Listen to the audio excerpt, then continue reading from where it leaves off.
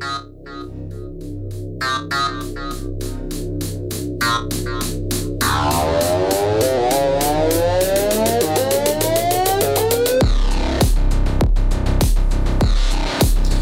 guys, welcome in to cancelthisshow.com. 8 o'clock on a Friday, April 7th. Happy Friday, the start of the weekend. We're here ready to get you going on this Friday. Full house. I'm Vic Faust.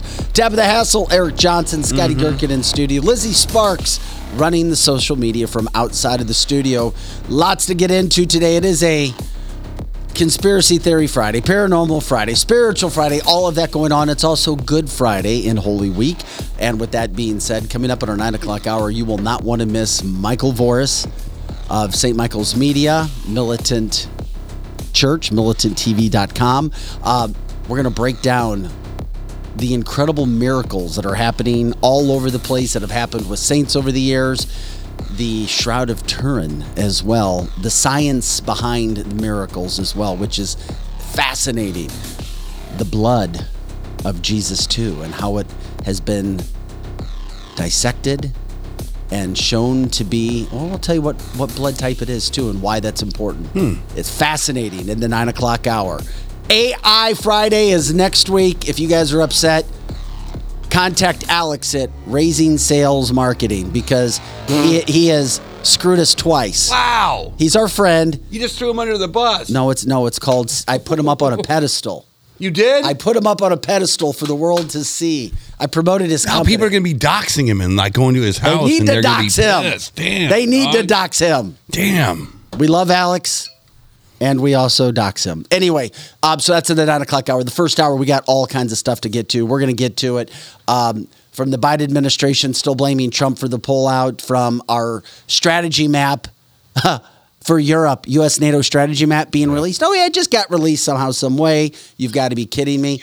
I'm pissed off that there's no Missouri betting. I mean, are you kidding me? There's betting in 36 states, but we can't get it done in Missouri. And three...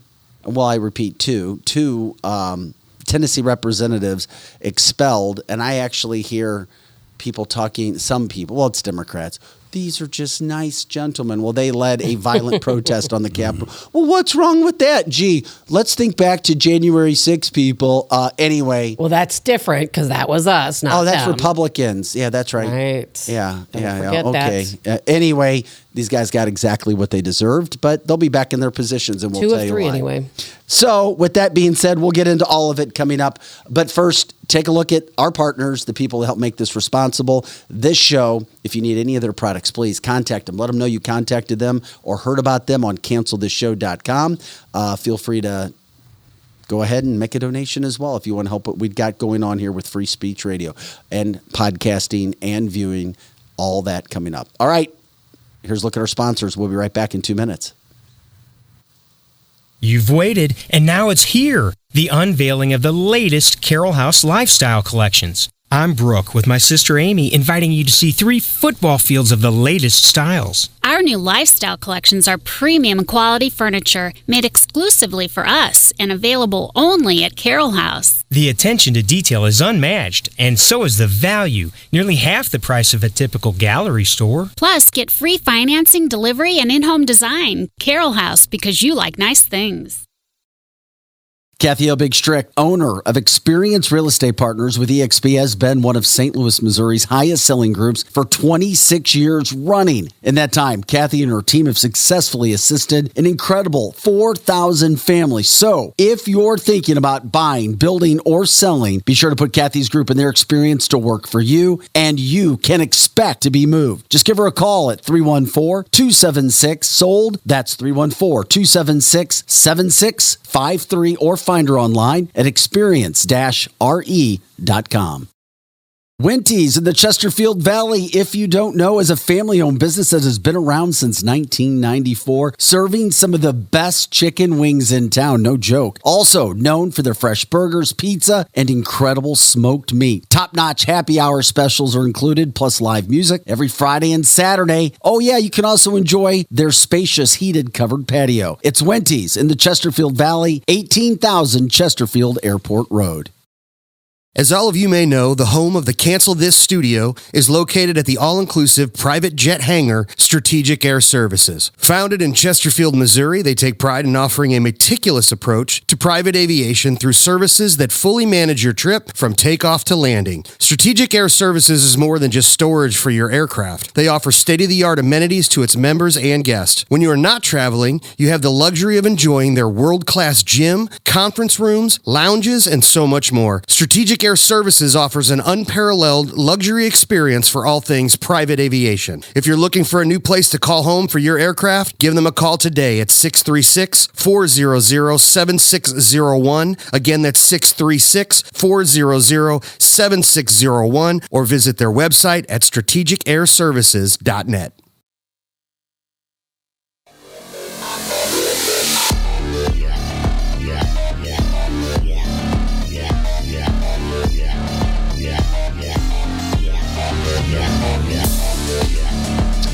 And welcome back to CancelThisShow.com. Scotty Girk and Eric Johnson, Tabitha Hassel on Vic Faust. You guys ready to kickstart things going on?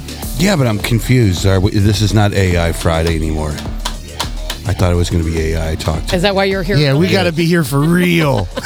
Why do you think I'm here early? I was. Well, the problem is on our whole text line yesterday. I know you kind of jump in and jump out. I don't even jump in anymore. Alex from Raising Sales kind of canceled it on us because he couldn't make it, and he's going to be a big part of it.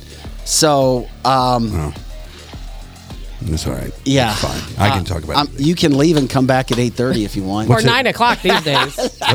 Tabitha. Eric comes in and he's the microwave. He gets us cooking.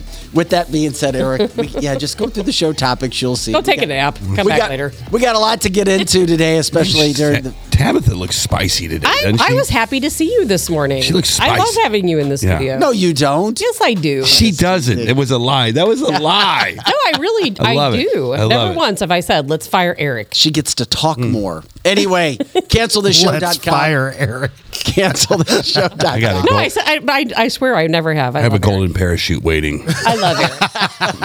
Eric doesn't need us. He has a mansion on the hill in Wentzville. Yeah. Hey, guys, thank you for getting this show up to where we are right now. But please continue to share, like the show, subscribe, do whatever you can with that. Eric, could you do me a favor? Yes, I can. I failed you this morning. Right. You were here so early, I forgot to even turn your light on. Don't worry about my light. I am the light. It is fire you I seek. need your light, or I'm going to have to get up and turn your damn He light. actually looks pretty good. I look fantastic, just like this. Okay, we'll leave him. Look at my little. Can we let people decide? Orange, my orange fox is just popping. What right is now. that? I don't even know. It's some kind of fox. No, I like it. It's a transformer Is it? fox. That's a transformer? I don't know. No, the wall light. No, wall light. The wall light. The wall. Oh, the blue thing. Yeah, All right. It's important. It's a branding thing, I guess. You don't need Yes, lights. Yeah. Thank you, Scotty. What, Tabitha? That's your pretty blue light you like. I know. Come on. I love the blue lights. It's all about Tabitha's pretty blue light. Yeah. You know what that does look like, Tabitha? It is, or Eric, the Punisher mask. Robert's right on your shirt. Oh, okay. Yeah, that Movie does The make Punisher. sense. I just saw Dungeons and Dragons the other day, last night, or 2 nights ago. It was good. Oh, gosh. And it's kind of like there's a lot of faces like this in that movie. Sounds like devilish to me. I love that, Eric. You have color. Damn, dude, you look good with color. Go on. You don't look like Antifa or Revcom. It's a Friday. We're going to have some fun, but we got some spicy topics. Speaking of looking spicy, first of all, and Tabitha don't say, well, what do you expect at San Francisco State University? You know what? I don't care if you're conservative or not. You have every right to go in and talk about saving women's sports. It was part of a Turning Point USA speech last night. Riley Gaines, former NCAA swimmer, she has really come mainstream to save women's sports from transgender men saying that they're women now, and of course dominating the sport. Leah Thomas, she went to just give a speech last night. She was physically assaulted, hit multiple times by a guy that jumped out. I say a guy. She said it was a guy in a dress saying he was transgender, punching her. They had to exit her to a room, barricade her in, because other people were waiting to hurt her because she was trying to, quote, have a speech on how men becoming women and swimming is killing the sport. Riley Gaines gets attacked. But, of course, it's nowhere on national media. The only place you're going to see it is Fox News, maybe Newsmax, and maybe OAN. A lot of people are seeing this stuff now.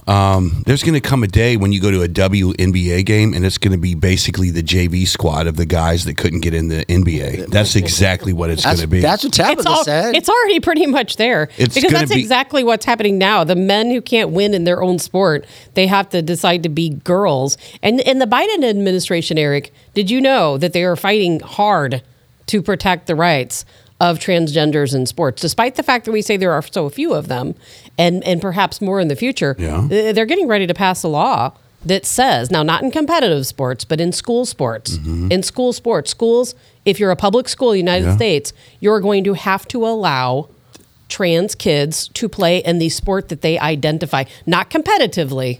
Yeah, that's the key, because the individual states are already putting up laws where you can't.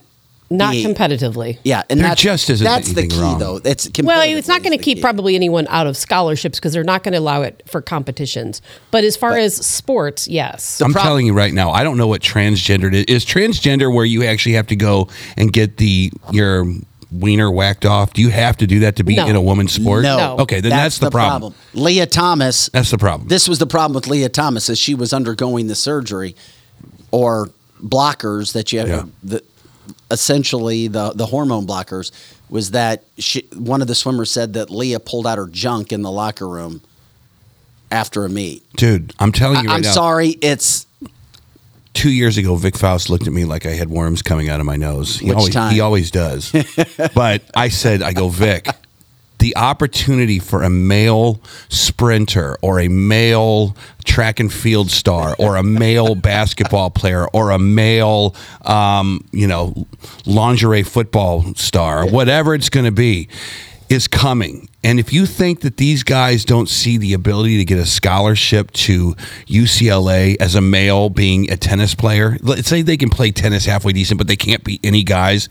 Do you think that they're not thinking about trying out for the women's tennis squad at UCLA getting a scholarship? Are you out of your mind? I would. Maybe I'm out of my mind unless they were already thinking about being... No. Something was inside them where they were questioning. But that's why they're not going to force the law on competitive sports for exactly that reason. In California, they will. Well, in Michigan, they will. In certain states. In New York, they will. In certain states, right. Yes, in New Hampshire, But the federal government will not. So maybe you won't be able to do it at Mizzou. But you don't think that there's a bunch of guys already gearing up to go up to New York State or Massachusetts or to California or to Seattle, Washington, where they are going to be running track and field events, Eric, and they are going to be annihilating women, annihilating them. There are guys out there right now wearing their high heels and practicing their dance moves to win the Miss America pageant, win the Miss USA pageant. Oh, I didn't even think about that. So yes, men are dominating. Transgender winner. Dude, I'm telling you right now, but you want to know what about women's rights? Can I be a little morbid? Can I be a little bit morbid? Can I be a little morbid here?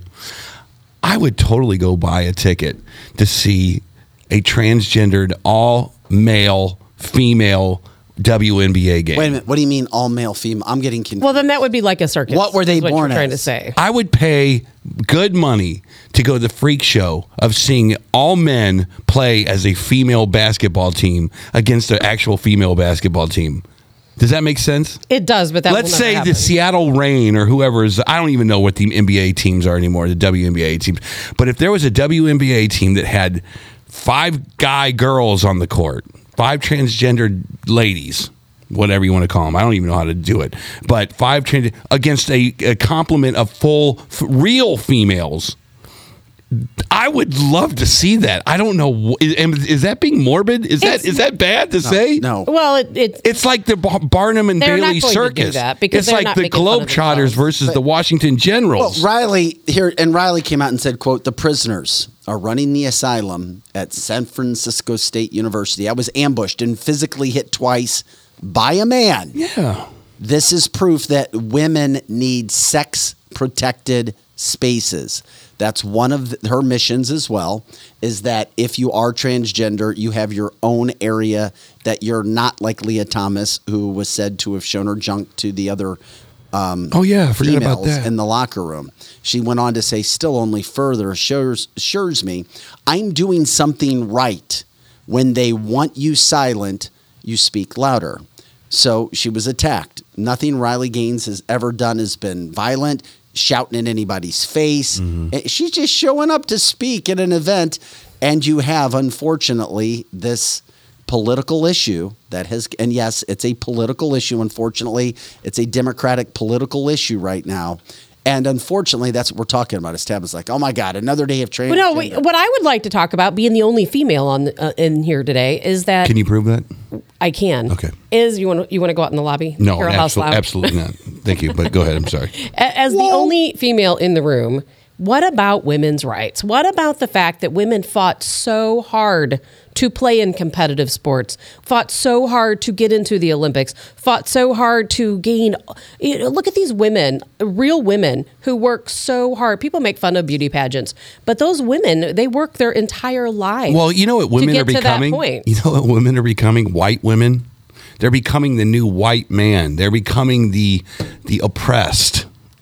Well, the rights we fought so hard for are being completely trampled on. 1970s, you've come a long way, baby. Virginia Slim feminism is dead. Where are all the feminists? Who brought up the pageant? Was that you? Me. Well, there was a trans woman crowned Miss San Francisco. There was. That's why I brought it up. Okay, of course there was. And there have been. I'm just telling you. But in every pageant these days, there are trans men being women and beating women in the pageants, beating women at sports. The things that women fought. I mean, don't we have anything of our own anymore? So are you saying men are better? Yes. Apparently they are. Men are better at being women than women are? That's what it sounds like. I mean, Eric, this person's name is Lace. Lace? Uh-huh. Is there a picture? Yeah. I gotta see Lace. Where are all those women with the pink hats? Lace. The picture of Lace is attractive. With the pink hats? The pink, hats that came out in droves to support Hillary Clinton. Yeah. Where are all those women saying, stand up for me? All the feminists that fought so hard for feminism. Where are all of these women? Well, you're more feminine as a man being a woman than a woman being a woman these days. You are you just broke the glass ceiling. I love that, where women are always trying to break glass ceilings all over the place.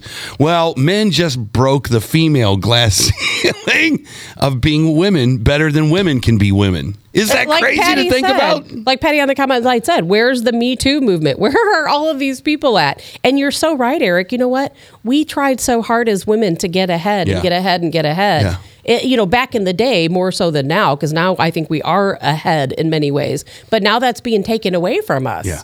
I don't even think the Europeans or the rest of the world needs to laugh at us, because I'm laughing at us. But it's happening in Europe, too. Americans. It's happening in Europe, too. Americans are laughing at Americans, and it's a joke. Did you ever? Well, anyway, Scotty, I sent you. You know where it's not happening, Russia? Picture, buddy. Scotty, it's not.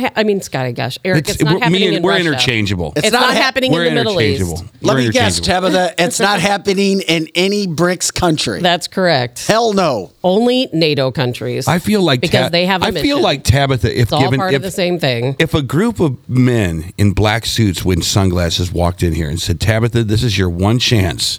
You can be Russian, Chinese, you can be Saudi Arabian, you can be anything in BRICS," I have a feeling that you are 100% I have wrong. a feeling that Tabitha would take the offer. You are 100% wrong. Did you see that flag next to my desk? I think she would take the offer. I am a diehard American. She's like, how far away can I live from Putin? No. Eric, I am a diehard American. Eric, I want to show you Lace. If Lace said, hey, big boy, I love watching you with PRL. Oh, damn. Hey, I came to watch you play the bass at PRL. You might give that a second look. Well, that is a very interesting thing that you said that, because the last time that is Lace, who was born a man and is now a transgender woman who just won the San Francisco beauty pageant. Yeah. There was a few people, and this again, I hope you guys think that I don't give a damn. When you're an adult, do whatever you want. But I was fooled a few times the last time we played the Mayor's Ball on Mardi Gras 2 years ago with Tashara. With Tashara Jones, and our backstage was the same backstage where the dancers dress. There's a few. I know. There's a few that I was like, "How you doing, lady?" Yeah, and nope. You have a few drinks too, and it's like, So as Tabitha raises her eyebrows. Yeah, I do think that I'm actually wondering how far Eric has gone before he realized the difference. Never. but my radar is very. We have accurate. some fun with it, but Riley Gaines not a fun situation to be in that area where you're being bullied by a man wearing a dress and being physically attacked. But she's never going to stop, and it's one of those tough situations that we have to deal with. Speaking of tough situations, did you guys see? All right, 3 Tennessee representatives, and you have to get into this because it's part of the story. 2 African-American men and 1 white woman led protest in Tennessee over gun control the other day. Here's the problem. It became unruly, wild, crazy, and we'll show you the video. Democrats don't think it was wild. They think, oh, it's fine. Now, these 3 representatives all admitted they did something wrong. All 3 of them admitted that they did something wrong. We'll show you that video as we talk over this story.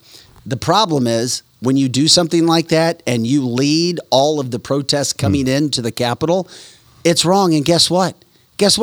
You subject yourself to possible expulsion.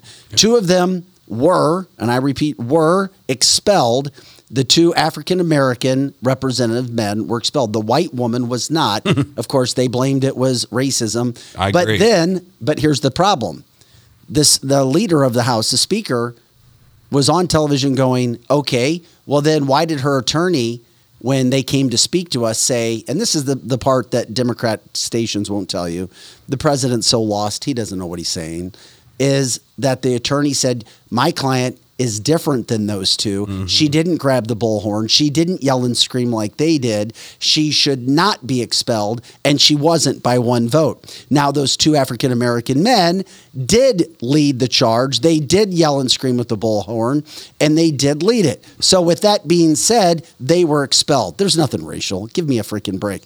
The Speaker of the House said if that attorney would not have argued and presented facts that showed that she was different, she would have been expelled as well. But that's the side story. The main story is you don't walk into a Capitol as a representative with a bullhorn yelling, screaming, and inciting what's going on. Are we playing the video as we've been talking, or? Out of order. What we were talking about showing okay. Now, please play the video while we talk, Scotty. And you see what's going on. We can talk over the video, as I said, as this is going on. The problem is they get expelled, and now it's become we can go into a house and yell and scream with a bullhorn anytime we want, and it's only racial if you tell us that we're going to be expelled. Aye, 69, 26 nays. I received but even being expelled, guess what? These 2 gentlemen can still run again in their districts. They're probably heroes in their district. They'll win, and they'll be back. And they'll get expelled again. If they do something. No, I think they can go. I think they can do this all over again. It can be a back and forth. I think that there's like not a statute of limitations or double jeopardy. I think that it's like, oh, you're back. Bye. Well, why isn't it like Abe says on the comment line? They are insurrectionists and need solitary confinement. I'll tell you why. Why won't they be treated just like the January 6ers? I'll tell you why. I'll tell you exactly why, and you know the answer to this. Of course I know the answer. The answer is because that you didn't see Rachel Maddow, you didn't see Chris Cuomo, and there's no one that has used the word insurrection. The insurrection in Tennessee gets you a long way. If you're a Democrat, you use that word, you put a committee together, and boom, it is what it is. It's exactly the same thing. Well, you're only as January 6th. if you're a conservative. They basically shut down speech on the floor of the House in Tennessee. These guys went through the lack of decorum, the rules of the House. And Scotty, let's show that other video. And decorum is all you have in these rules, and decorum is that is that's the first thing you need to worry about when you're in government. Does this look right here, this video that we show you, does this look like this is peaceful? No. And watch, when the video goes, these state troopers are doing their best to hold back these people who are allegedly peaceful protesters. Does that sound like peaceful? They're pushing police. They're threatening police. That's thug mentality right there. That's being a bully. You can't do that. I mean, look at that. They attack and then act like. This is the problem with national media and people who support, hey, go protest all you want, but you can't do that. There's a line. Yeah. Yeah, Lizzie says peaceful protesters and laughs. Now, will they be arrested? Will this guy that they have right here, will he be arrested? I thought it was a woman. I believe that's a man. And if he is arrested, what are his charges going to be? Is he going to be held in solitary confinement? Is he a seditionist? I would really love They let him back out. Yeah, see, they just pushed him back out to the crowd. Go on out there. Give him back. Is that what they're saying? Yeah, that's what they're saying. Yeah, that's so peaceful. Unbelievable. I mean, it really, and you know what? And it was difficult for me to find that video because guess what? Mainstream media, they don't show you that. They're showing the representatives on the House floor with the bullhorns. Yeah. I mean, who do you think you are to bring a bullhorn in and start screaming and yelling? Let's go do it and see what happens. Well, that's where you think that you're above the law, that you get special privilege and special rights. They are above the law, and they do get special privilege. And you get handout situations for whatever reason. That's not how the world works. Well, it is for them because that's exactly how it is and how it works, unfortunately. Vic, they do get special privileges. I feel sorry for police, legitimate police there, trying to, hey, we're here. We have to come up and deal with all this crap today now. And it was all over gun control. Well, there's a way to do things. And then now today, Tennessee's, the Tennessee, they're just a bunch of racist men because the Tennessee House is dominated by conservatives. So they took a vote and it was overwhelming to expel these two, and the white woman who's 60 years old, she's not helping. She had to go too. I'm sorry, you guys. She's not helping. All three. You guys sucked it up in Tennessee with keeping her on because she was just as much a part of it. Yes, she might not. She was a part of it. She might not have been as aggressive as pulling the bullhorn away, and she might have just wanted to have the photo op of being there with those kids. But she was just as much a part of it as those other two. And I do think it's unfair that they didn't axe her as well. They really should have. Someone needs to make a video and on one screen show the people on January 6th walking in a straight line. Oh, this is good. Through the Capitol building. Walking in a straight line, staying on the carpet, walking through the Capitol line, not even going on either side of the rope, and being escorted by police and ending up in prison in the D.C. Gitmo with sedition charges. Some of them staying in prison for over a year. Over a year in solitary confinement, and show this disaster right next to it, and that says everything we need to know. It's a war, dude. It is. One side thinks it's in a war, and the other side doesn't. One side doesn't realize it's in a war. Oh, I think all sides do. The Republicans don't realize they're in a war. They think that they're like, oh my God, these guys are rowdy. I have to disagree with you on that. I think most people, maybe people who don't watch the news or know what's going on or care what's going on, but this is definitely a war. It may not be a violent war, but it is a war. It's violent, all right. It's violent. You're seeing these cities go down paths when they have that are violent protests. War-ish. Yes, you're seeing protesters go in and destroy 7-Elevens with Molotov cocktails, and then you're seeing. It's like you own a house, and the wasps want to take over your house, and you don't really exactly. It's like, man, there's a lot of wasps around here. The Democrats are the wasps. They are trying to sting your ass. They're trying to get at you. But the homeowner's like, man, they're just little wasps until a lot of them come at your ass. Well, they're doing and a lot of them are coming at their ass. Job. So as of right now, only one side thinks it's in a war. I can't agree with you on that. I think we are in a battle of all battles for the White House. I really do. Republicans don't see it that way. When a Republican puts his soccer balls in the bag and puts it in the back of the minivan, they don't think they're in a war. But we are in a war. Eric, it's a great point. I do think Republicans get it now, but when the national media is controlled by Democrats and liberal people who are leading those newsrooms, and you're getting PAC money, and I'm sorry, these are facts, you're getting PAC money that has millions of dollars being pumped in by not just George Soros groups, but other groups as well. That money comes in, and then it dictates what's being said, what's being shown. And of course, the White House, this administration, the worst administration the country has ever seen, proved to me it's not. Not one good thing is going on in our country, and if there's one, that might be it. And I don't even know what that is. But they are the epitome of denying. They are the epitome of, we're going to do what Al-Qaeda does. We're going to do things that are bad, illegal, dirty, and we're going to blame you for doing it. Those are tactics from the Middle East. Oh, they just did it for Afghanistan. And yesterday. That's exactly where I was leading into. Exactly right. Oh, John Kirby. We did a great job in Afghanistan. What? So they're going to frame it in the election as we did an amazing job. We would have done even better if it wasn't for Trump. Well, of course they are, because they're a regime. It's not a government administration. It is literally a controlling regime. If you think about it in terms like we should, like we're a different country, not the padded, nice United States. This is a regime. The regime is in control of this country. Just be honest. The Republicans do not think that they are in a war. They don't. I will never agree with you on that. I'm telling you right now. What can Republicans do to show or prove to you that they are, Eric? Because I believe they are, and I believe what the House Republicans are doing. Well, first of all, they could have gotten off their asses and voted for a moderate mayor of Chicago. Second of all, but those aren't Republicans. Well, second of all, they would have looked at the cause and effect of putting a liberal judge on the Supreme Court in Wisconsin.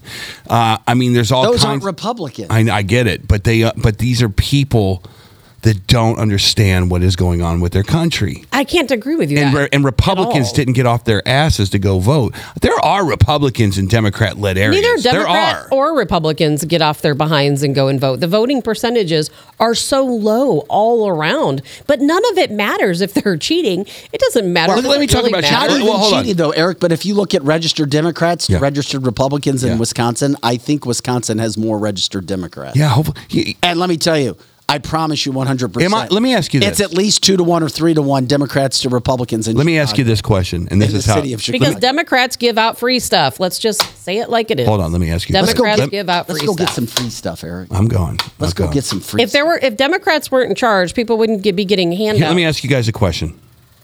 You're smart. Tabitha's smart. Scotty's smart. Our listeners are smart.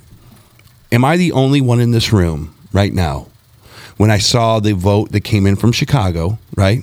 With the way that crime is in Chicago, with the way that businesses are leaving Chicago, in the way that the sports franchises are losing audience all over the place? The answer is yes. Hold on. Am I the only one in this room that after they took this vote and this new socialist Marxist guy is coming into office, defund the police kind of guy is coming into office with Kim Foxx as the prosecuting attorney, am I the only one that just went and threw his hands in the air and goes, I cannot wait to see Chicago fail? Am I the only one that does not want to see Chicago succeed right now? Am I the only one in this room that is looking forward to Chicago becoming East St. Louis? Did you see what he's going to do? I'm asking you a question. Don't skip past it. Well, because I think it's a rhetorical question. No one wants not rhetorical. To see it's Chicago a legitimate fail. question to you. Are you looking at yourself going, okay, you guys asked for it. Let's see how this works out. I don't think anyone wants to see Chicago fail, especially me coming from that area. But I will tell you, it's already failed. It's already failed. People get what they asked for. This isn't the south side of Chicago. This is all over the place now. They voted for this guy. He won. Well, guess what he's going to do now? One of his first actions. Am I the only one in this room that wants to see the consequences of this vote? But I want to explain something to you, Eric. What's going to happen is one of his first actions is literally he's going to tax wealthy Chicagoans so he can take that tax and give it to the poorer people, the lower income people. Okay, let me stop. He said let me yesterday. stop. Let me back up. Am I the only one that understands what cause and effect is in this room? We all understand what cause and effect is. It doesn't matter if Chicago none of this fails. matters. If I understand cause and effect and we already know what's going to happen, you have all these Fortune 500s, then you're going to have the Fortune 1000s, then you're going to have the Fortune 5000s. They're all going to go by. Did you expect anything different to happen? Then you will have no tax base. Did you expect anything different to happen? This was always going to happen. Democrats will continue to vote Democrat, Eric. Yes. I don't think you're right. I don't think you're right. What have you seen yes, today? Yes, they will. You're right to date. I just think, okay, let me tell you a little. Eric, they don't care Eric, if their it's a city human goes nature. into the It's drain. a pride effect. And there are so many people, educated and uneducated, in St. Louis. Let me tell you a little. They're not going to change. And you have our government who's out putting the propaganda out. Here you go. We did a great job in Afghanistan. Here you go. We're happy. We're very happy. We brought out 124,000 people. Did you? Oh, I didn't see people falling from airplanes or burning to death in planes, and all the people who helped us being killed once we left. Did you know that you can go a mile faster than you can go an eighth of a mile?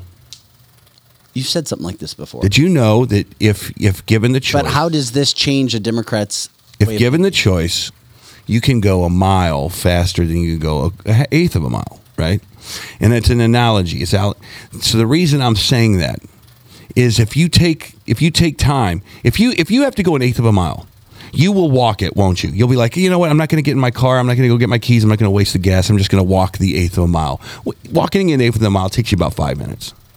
If you have to go a mile, if you have to go 1 mile, you can get there in about 45 seconds in your car. So you're going to jump in the car. So you can get most people will go a mile faster than they'll go an eighth of a mile. My point is this. If we can blow these cities up and people and they're already starting to see this, like the killing we can't get into local in San Francisco. Again. It's not. What are you talking work. about? That's what we're talking about here. No. If you see these people you just had that high tech guy get killed out in San Francisco.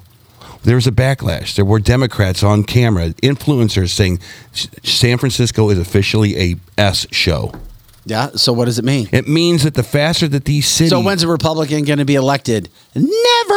I disagree. Never. It'll never happen. I disagree. I think it's coming. 3-1 Democrats to Republicans and the registered Democrats to Republicans in the state of California. I'm saying that Eric, that I want these cities to fail faster so that the good people of Chicago go, we have made a bad choice. It'll never happen, Eric. And I realize you don't listen to me, but please listen to this. Please listen. Democrats. So you're hoping Chicago fails? No. Democrats? No. I don't want it to fail either. I know it's going to fail. Well, I'm trying to say something, but I guess I'm not going to get to say it. Go ahead, Tab. Please, for the love of God, can I just say something? What if I said no? For Chicago, Democrat voters want free stuff. And I'm sorry, but they do. They want free stuff. They don't want to have to renew their license plate tags. They don't want to have to pay their registration fees each year. They don't want to have to pay for vehicle insurance.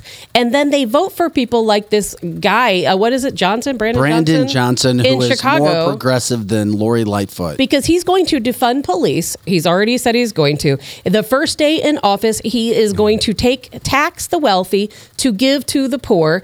And people are going to continue to vote for that. It will never stop. So you're the saying cycle that will never So end. you're saying you want this social experiment to fail. I'm not saying I want it to fail. That's not what I'm hearing. I don't want it to fail, but it's going. You don't want it to. I would move there if you could cut crime down and you gave me free stuff. Eric, I would move there. Eric, but we all know what's going to happen. Eric, you're like that wishful, hopeful 12-year-old kid that's getting ready to go to the park. I know those lines aren't going to be long, and I'm going to have such a great time today. And I'm telling you, Eric, I love you. But it's not going to change. I don't understand how... Because they don't get it, Eric. I feel like I'm on who's Democrats on are not going to change to be Republicans. It's a pride issue that I talk about all the time here. Do you realize if Democrats would stop shooting people, gun violence would drop by like 95%? That's what Tabitha said. I just said that the other day. Here in the city of St. Louis, if it weren't for black-on-black crime, and this is not a racist statement. It's not a racist. It is literally a fact. 100%. Because it's gang crime. It's gang crime. Here in the city of St. Louis, we are the murder capital of the country.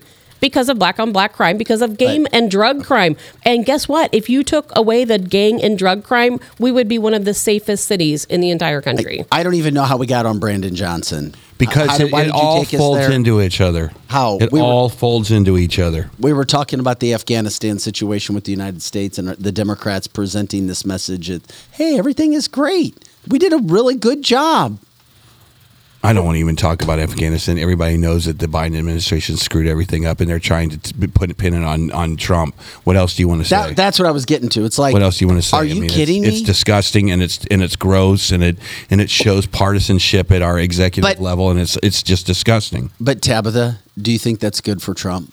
Once again, it shows that Democrats cannot get over Donald. No, they're setting up an argument so that when they have the debate, they're setting up an argument so when the TV ads come out, the Democrats will be able to say, look at what Trump did in Afghanistan. He would destroy him in a debate over that.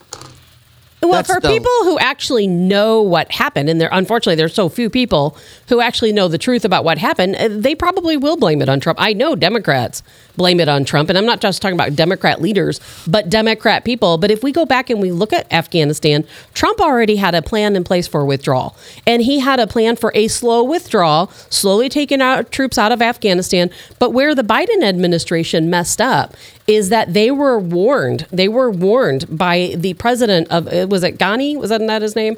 Of Afghanistan, that, hey, we have a problem here where the Taliban are taking control. They've invited terrorists from all across the country, all across the Middle East, to come here to Afghanistan, and we're all fleeing. And guess what Biden did? Nothing. He didn't do a darn thing. He could have started withdrawing our troops then. He waited till Ghani took all the money from the country and fled. Thank you. And then by then it was too late. That he had a warning of 6 months to start withdrawing our troops, and he didn't do it till the last day. Reports have now come out that Biden didn't even want to hear the report. He said it was. That's right. He said it was too long because it was 30 minutes. Then he was told, "What if we cut it down to 15 minutes so you can hear this?" And he's like, "No, I'm moving on. Time for my Ben and Jerry's ice cream." But yet you still have people, Eric, this is the problem with humans. Eric, you're intelligent. You think rationally. You think logically. I'm sorry. Most people that they're just not going to change in these cities. And not just the cities. Well, but then again, I'm glad. Democrats don't change the Republicans. Again, I don't and want Republicans, anybody, for the most part, don't change. I just don't understand you guys. I don't.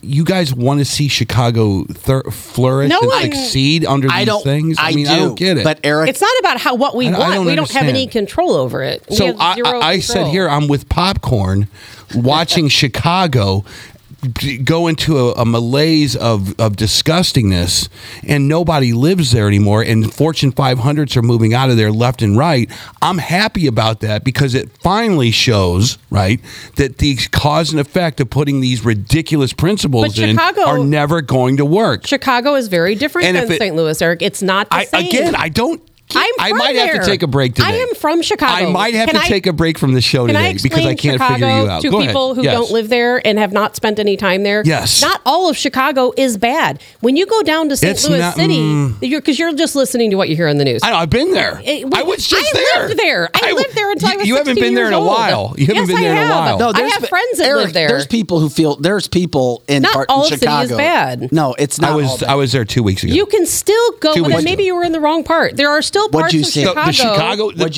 you see and what'd you think? I saw the Magnificent Mile is bad now. That's exactly what. But there are some very good. I want to hear what Eric said. I saw cars underneath the loop, the train that were completely abandoned and flamed out. I saw stores that used to be there when I was there 10 years prior that are completely closed now. I saw busted in windows all over the place. I saw no cops anymore. There used to be cops all over the place. I saw trash. I saw places. We went to a gas station that basically, it was just not a good environment. Okay. And what I'm saying is that, and it goes back to you can go a mile faster than you can an eighth of a mile. That's why I'm saying I would like to see this experiment over quickly. Do you understand what I'm saying? I want people to understand the cause and effect of what's going on. Not over 10 years, Tabitha. Maybe over, how about a year? I think all of us understand what you're saying, but you're not listening. You're talking, but you're not listening. And the fact is that these people in these cities, they will let that city disintegrate into absolutely nothing till it looks like East St. Louis, and it will never change. But there are a lot of people in the Chicago area. I know people that I went to high school with who still live there, and they love living in Chicago. There are parts of Chicago around Wrigley Field. There's parts Kathy Helbig sent her daughter to Chicago to live by herself, and she loved it. There's a lot of areas you can go. There's places in Chicago in the city where I walk and have no problem. Most of it isn't. I get it, Eric. The south side is bad. The north side is fine. Much of downtown is perfectly fine. It's not as bad as it sounds. But Brandon Johnson is not the answer to make things better. He is definitely not the answer. Because we all know it takes police, it takes deterrence to crime. And if you don't have the deterrence to crime, crime is going to continue to go up, even though that's not the Democratic call. Well, we're going to reimagine. No, it's bad. So, but let me just clarify. Let me clarify. If there was a city where they gave me everything, free tickets to baseball games and hockey games, and there was no crime, limited crime, I would move there in a dead second. And if you had the Miracle Mile open for business and you could walk the entire Miracle Mile under liberal socialist policies, I'd go, damn, you guys knocked it out of the park. I love it. You still can. Just like you can go downtown to Washington Avenue right now and not have any problem at all. Most of Chicago's problems are on the south side. Tabitha. And even when I lived there, you couldn't go on the I did not want to talk crime on a Friday. I don't either. City I hate crime. talking about crime. However, coming up, this is cancelthisshow.com. Coming up here at 9 o'clock, we're going to get into our Friday as we talk spiritual things when it comes. It is Holy Friday. We're going to get into why and just explain all the people whose bodies still lay as if they were alive, saints, hundreds of years, the Shroud of Turin, the science behind it. I cannot wait to get into this stuff. Why are you giving me that weird look, Tabitha? Because I have an answer for some of it, and I can't wait to tell you. All right. Do we have a guest that's going to talk to us about this? You're being like Eric now. You're not reading your notes. I did read my notes. I just didn't have That's much embarrassing. time. That's embarrassing, Tabitha. I did read my notes. I just didn't have much time to read my notes. Eric thought today was still IT talk. So that's coming up at 9 o'clock. I'm a bass player. That's part of that Friday free-for-all. I know, exactly. But before we get to that, Tabitha, you've been all about insects. NPR now claiming that it's not a conspiracy theory from elites. Of course they are, coming from NPR. They're going to be giving out sacks of crickets for their giveaways from now on. But here's the thing. This was an interesting thing that came down. Report from Russia. I don't know if this is one of your BRICS deals. Russia and China promoting they will never eat insects in their country. That's correct. What the hell? Why are they putting that propaganda out now? Because they're fighting against globalism, and part of eating crickets and bugs and worms is globalism. I agree. I know you. It's a difference between globalism and non-globalism because they want globalism. They want to take our farms away from us. They want to take livestock away. They want to scrape a couple cells off of a cow and make milk, cheese, and all this other junk, and have you eat lab-grown meat. That is where we in the Western world are going, where the other countries are like, we are never going to be globalists. We are never going to force our people to eat crickets. They call it the alternative protein right now. And it is real. It is not conspiracy. Yummy. Eric, I'm reading. Robert says all insects have parasites. Oh, absolutely. That's why they call them insects. Oh, my God. And we're actually being told that this is...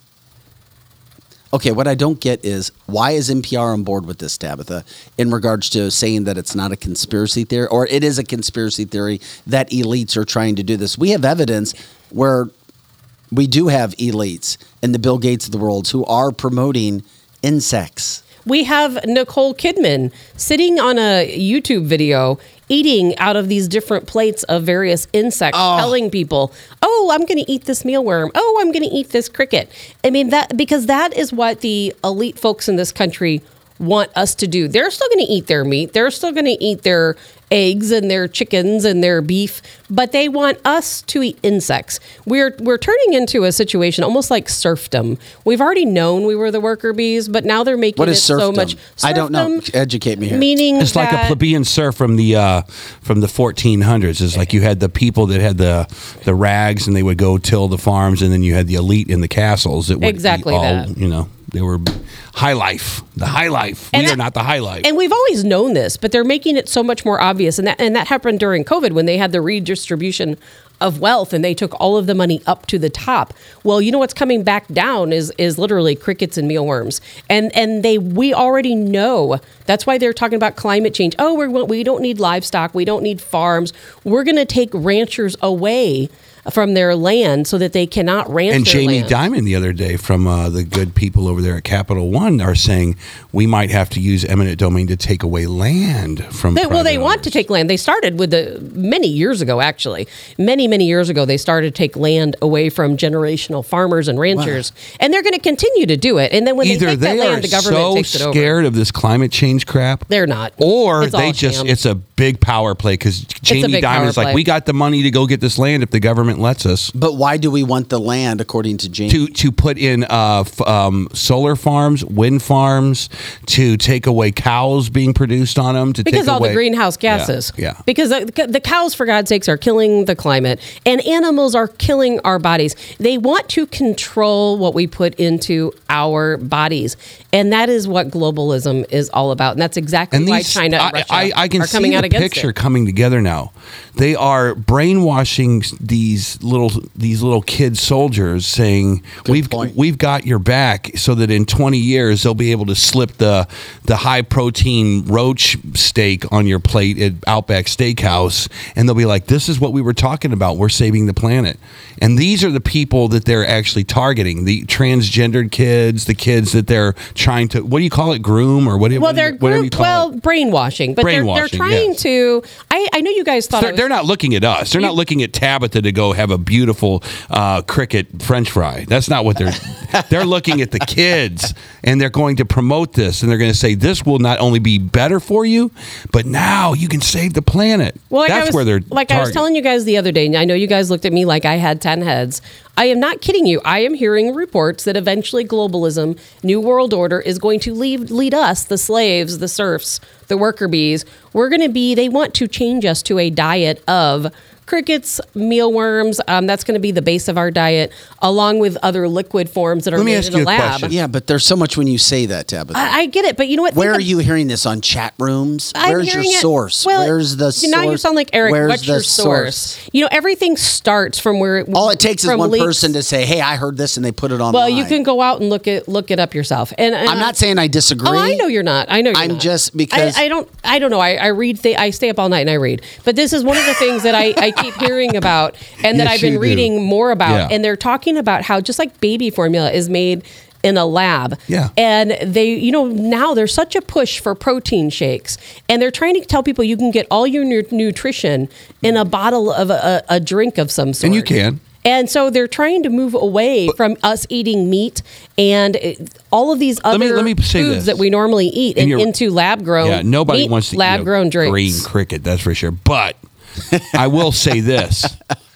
They can make a point saying whatever they engineer as food. Right now, if you know anything about nutrition, you know that a Pop-Tart's the worst thing you can put in your body. 100. Not according to the food pyramid. And gummies. Really. I'm sorry, gummies. And gummy bears. Gummies are some of the worst things you can put. Oh, it is. Gelatin is so bad for your body. So they can make a case to say... Stay away from that stuff. They can make a case to say that these fantastic tasting green crickets from Wisconsin, you got to buy a bag today. Because kids they'll look into that. You could sell it, Eric, in a heartbeat. Yeah, no doubt. You could. Wait a minute. You're it's marketing already there. genius. So it's already on packages. People have to start looking at packages because bugs are already starting to get put into your food as fillers and Kachava? other things. John says it's Kachava. Look it up. That's correct. What is Kachava?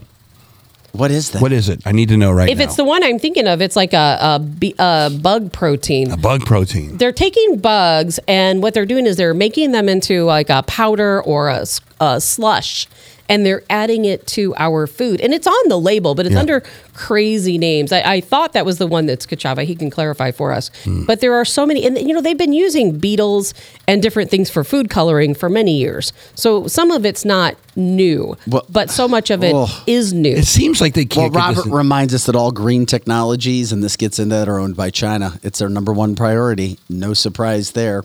Donna, as something I brought up last week that I started to learn about was soy. Soy is estrogen. Be very careful when you're eating a lot of. I'm sorry. I avoid soy at all costs. It is, and if that was one of the studies that it was sent to me, if you want your kids or yourself when they're in their growing ages to reach their full potential with bone growth, you stay away from soy. Okay, makes sense. You don't know what's in your food. You gotta go do your research because it's why America's fat and it takes sawdust is a filler in shredded bagged cheeses. Well, back in 1980 something, I saw the documentary of what is in a hot dog. I don't recommend any of you ever go watch that documentary because you don't want that. We're already eating. Never mind. Back to the COVID. Damn, I just made myself sick by thinking about it. I was looking up Kachava because I wanted to see if it is what I thought it was.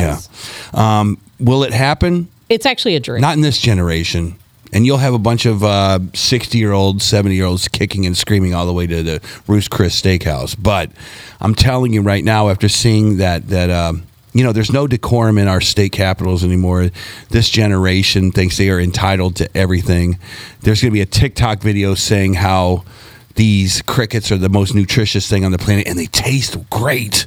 And it will start a trend amongst the younger people to only eat not salads, but these crickets or whatever it is that they're selling, and it might catch on. It's kind of like Tesla. It is. It's kind of like Tesla. On. You wouldn't think that a battery-powered car would catch on because they don't have the infrastructure to actually fulfill the need of electric cars. But it is starting to catch on. I may end up being like Tabitha. I'm going to eat berries and nuts today. I am not kidding you. I've been when eating I read what Paul just wrote. Give me my berries and my nuts. I have been eating berries and nuts. The every single day. FDA have allowances for rat and mice feces, and that's food. Always been that way. Yeah. That we go get yourself an Oscar Mayer hot dog. Manufacturing plant. It's and animal hairs too. That's all part of fiber that they consider. And that's why people shouldn't eat what they call ultra processed food. Okay. Because it has those options. Airball. Yeah. But you know, think about this. When they're having celebrities... Braunschweiger's still sold? I'm sorry, Tabitha. What were you saying? Braunschweiger's disgusting. Whenever they're having celebrities make commercials... Yeah, that's eating scary. Bugs. I mean, obviously they're trying to influence people. There's no question about it. It is a superfood drink, so it's good? Kachava... Well, I don't know. No, You just put that up there. I did. Because somebody said kachava, and I thought they were talking about the bug paste, but it's not. It's a superfood drink. Uh-oh. But if you look at it, it has a lot of digestive issues. Okay.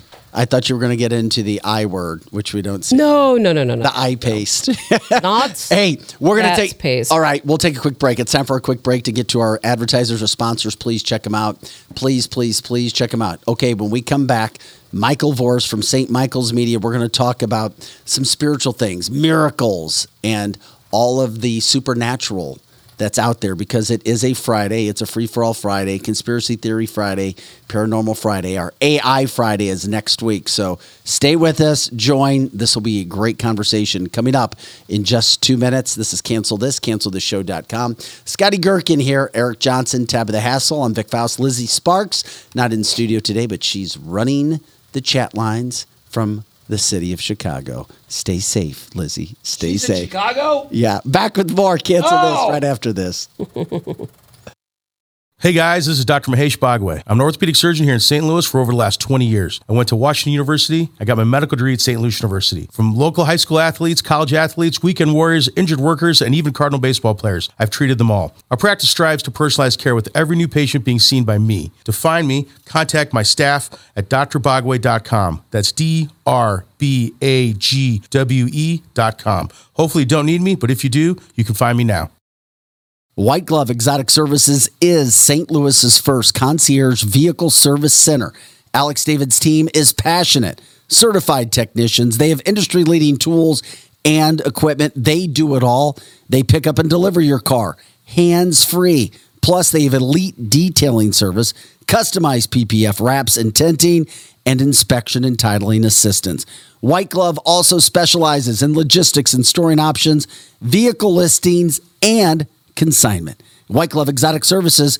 Check them out at cancelthisshow.com. Marco, wait. What? No response? Hi, I'm Curtis Sparks with Complete Auto Body and Repair, offering full service and auto repair to St. Louis and St. Charles. We are looking for someone to say polo. That's right, we are hiring. We want you now. If you would like to work in a well-paying environment, then you owe it to yourself to stop by one of our 6 Complete Auto Body and Repair locations. Will you help me find that missing person? Please call me directly at 636-488-HIRE. That's right, 636-488-4473. Dad, and service. Oh yeah, and service. He fixed the cars.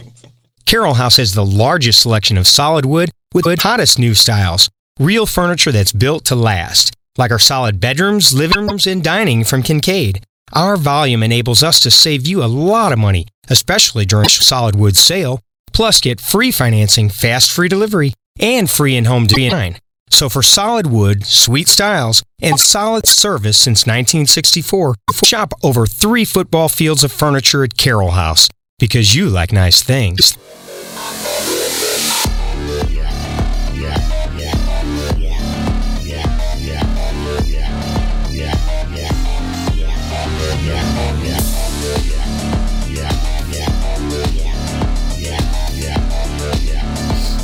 Hey guys, welcome back into Cancel This. I'm Vic Faust with Tabitha Hassel, Eric Johnson here, and of course we've got Scotty Gherkin here. It is a Friday. We appreciate everybody joining us on this Holy Friday, April 7th. If you didn't know what we do, we are based live out of the St. Louis, Missouri area, national show. We cover news headlines, politics. We have all kinds of interviews, and we continue to move through. With that being said, we are rocking and rolling. We'll be talking with Michael Voris here in just a second.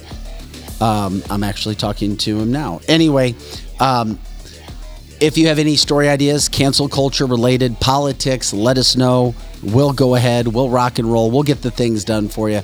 We'll get those interviews. We'll bring them to you when it comes to that as well. Tabitha, you got any big plans this weekend? I do not have any big plans this weekend. Sleep. That's what I need. Real sleep.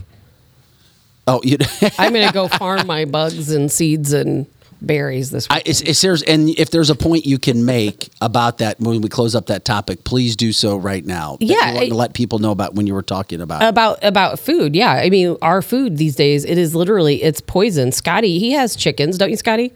If you're literally not growing your own food, if you don't pull the crop out of your own dirt, you don't know what's in it. It's antibiotics and chemicals and additives. And I'm 100% not kidding when I said I've switched to a diet of seeds, nuts, dried berries, and other things I can source myself. If you don't source your own food, if you don't buy your meat or other products from actual farmers, Yum. I'm not kidding you. We are destroying our bodies with this Franken food. Destroying it. No wonder people are so sick, and they want us sick. Mm-hmm. We're sick because of the food they feed us and the control the government has over our food supply. And if we don't take control over our own bodies and our own food sources, we're going to be sick because that's how they want us. That's how they make money. True story, Tabitha. Unfortunately, it's up to you to know what's good and what's bad and put in your own body. You can go to Whole. Eric's like, I'm going to get a cheeseburger after the show. Well, there's nothing wrong with it. The good cheeseburger, I'll tell you that. Go to the High Point sometime. It's delicious. See, I don't like their cheeseburgers. Because you're communist, that's why. No. If I'm going to eat a cheeseburger, I just want cheese and meat.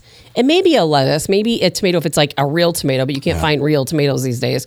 But I don't want blueberry compote on my cheeseburger. You know, I don't think it's what all this weird junk. So I don't think it's so much what the government is putting in front of us. I think that moms and dads that don't have a lot of money, they go to Schnuck. They don't even go to Schnucks. They go to Aldi, and they get the cheap Pop-Tarts for their kids, and they get the cheap bread, and they make the cheap sandwiches, and it's efficient and it's cheap, and that's okay. That's the life that I came from. Okay. That's the life I came from. Okay. But when I was in other parts of the country, you wouldn't see. There were certain people you would never catch not going into a Whole Foods. How about this, Eric? Into a Whole Foods and getting kale for their 8-grain whole bread kale sandwich. But things are changing even more than that. So you have to know yourself. You have to know what's good in your body. And you have to take that responsibility. What about buying a grain mill, graining your own flour? Or go ahead, do it. I'll buy it. I'm not doing it. You go. Your own barley and making your own bread. You know, people are stepping up their game when it comes to taking control of their health. I see more and more people making their own nut milks. People making their own grain. Things are really changing. Are you making your own nut milk yet? There's actually I just want to hear her say nut milk 3 times in a row. There's actually a machine out there called Nutter, and there you go. I'm not Please kidding. tell me you recorded that. I got it all. Oh yeah, it's like $200. I got it all. Nutter. I was waiting for her sound drop. No, it's phenomenal. You buy it, and you buy your own organic nuts, or you grow them, and you make your own. She said nut organic milk. Nutter. I'm ready to eat nuts and berries. I am. Hey, I'm on the same train. I mean, I'm sure, Vic, you went through a phase of your life where you were looking at the ingredients and things. And I still more so now than ever. As I've gotten older. You'll buy something that's 180 calories, and you'll choose it over something over 200 calories. I am so uneducated. I'm trying to learn. And all these, Eric, by the way, many people are commenting about this on the comment line. They have really become a healthy store. They have aisles of healthy foods. Aldi's has aisles of healthy food. Okay, that's cool. the staple market for that. I love it. Cool. Hey, guys, as we switch gears here, we now welcome in Michael Voris, the founder and president of St. Michael's Media, Church Militant, a media enterprise established to address the serious erosion of the Catholic faith. He is S.T.B That is a title that he has earned over the years. He went to the University of Notre Dame. Then, after graduating from the University of Notre Dame, he started St. Michael's Media. He received his Sacred Theology Bachelorette from the Pontifical University of St. Thomas Aquinas in Rome. And he speaks all over the world. He joined us on radio a few years ago as well. We thought it'd be great to talk to him about some of the miracles and just incredible things that have happened that we see, that we take for granted, especially on this Holy Friday. Mike, welcome into Cancel This. We appreciate it. Thanks very much, Vic. Appreciate it. How you guys doing? Very good. Hey, first of all, tell everybody what you do and how they can find you, because what you have going on right now, and you are basically doing, I call it podcast and TV stuff, what we do now for years before anybody else. Now you have a worldwide following. Yeah, actually, that's true. So in the Catholic world, we were sort of the trailblazers of putting video on the internet. We go so far back putting video on the internet that back in the days when YouTube could only take 10 minutes and 16 seconds, we know that because that was our border. We used to chop up one of our shows we were airing on local television here in Detroit and reduce it down to exactly 10 minutes and 16 seconds. No one else in the Catholic world, and very, very few people who are baptized but not Catholic, were doing that. So yeah, we've been doing that since 2006. So it goes back quite a ways. Before the days of being canceled. Yeah, exactly. Oh, yeah. Long before. Nobody even knew the word canceled unless you were talking about your dinner reservation. How many times have you been canceled, Mike? Oh, gosh. We've knocked off our video player. We're on SPLC's hate list. We were mentioned and discussed in the FBI dossier that came out. What? Got leaked in January. Got put out in the system in January and leaked in February. Yeah, we're all over the place. What was the FBI investigating? Everybody. What was the FBI even investigating with you guys?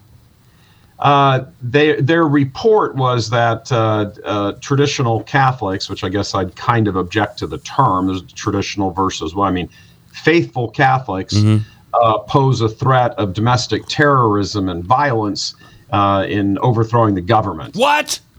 Yeah, oh my gosh. I remember we saw it or not, we talked about it on the show. Wow. Senator Josh Hawley from Missouri actually grilled Merrick Garland, Attorney General. Oh, we did run that, Tabitha. Yeah. You're right. Yeah, that report is what all of that was about. Oh, wow. Wow, that is impressive. All right. I know we were talking about miracles today. We talked about it. I know you want to talk about miracles and stuff, but this is fascinating. I should have assumed that you guys were a part of that. Of course you should have. Hey, Mike. We were calling this bunch communists long before. Candace Owen just put up a thing and said today or yesterday, put up a tweet and said, it's time for us to start calling them what they are. They're communists. And I responded back to her and said, Candace, Church Militant, St. Michael's Media has been doing that for over 10 years. Yeah. So is Tabitha. Trying to keep up. Yeah.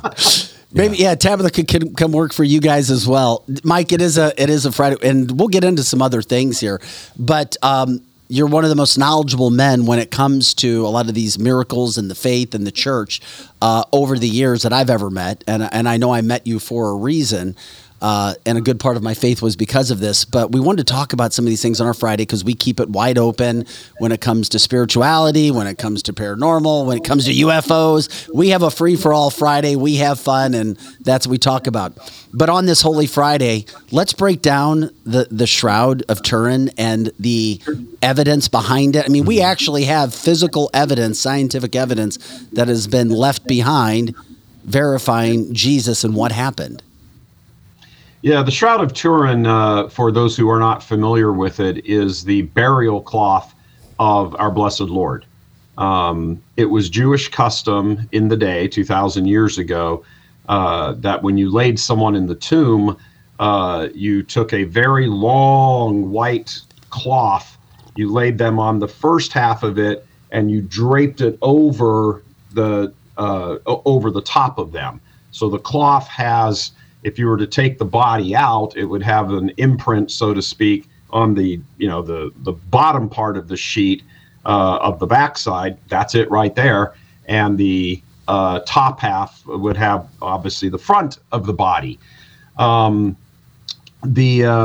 interesting thing about this, the history of it, is it appears in recorded history, it appears, well, aside from the Gospels, there was and there's a very interesting point here. It says in, I believe it's, can't remember if it's John's Gospel or Matthew's Gospel, doesn't matter which one. It says that when they went into the tomb, when Mary Magdalene raced to the apostles and said, hey, I've seen the Lord, and Peter and John went running there. Peter goes into the tomb. John waits for him because he's younger and outruns him, but he waits for him out of respect for Peter and his leadership role, and waits for him at the tomb. And then they go into the tomb, and there's a mention that there were two cloths. One was wrapped up and put at the one end, and a smaller cloth was wrapped up and put on the other end. Because what they used to do was, in the Jewish burial tradition, they do that cloth, but they would also put think of it maybe the size of a pillowcase over the face of the dead, and then they'd wrap the cloth and tie them, bound them, put them in various spices and things like that. That's what the women on Easter Sunday morning were going to the tomb to finish, because they're not allowed to do that on the Sabbath or the Passover, which is what that Saturday was. So they took Jesus off the cross Friday, put him in the tomb, and did kind of a really quick, hey, we got to get this done before the sun sets because it's the Sabbath. The next day was Passover, and then obviously they go back Sunday morning very early to sort of finish the burial, anointings and spices and all of that stuff. So the record we have that there was a shroud he was buried in is right there in the Gospels. So this shroud, which is known as the Shroud of Turin, after Turin, Italy, which is where it is now housed and has been for about 500 years, the history of it is recorded in various parts of Western civilization. Appears in the East in recorded history around 300 or 400. It travels to a few different places in Europe. It takes up home in France in a silver reliquary, the big sort of chest box thing, that was placed on an altar in a cathedral in France and was kept by one of the royal families there for a few centuries.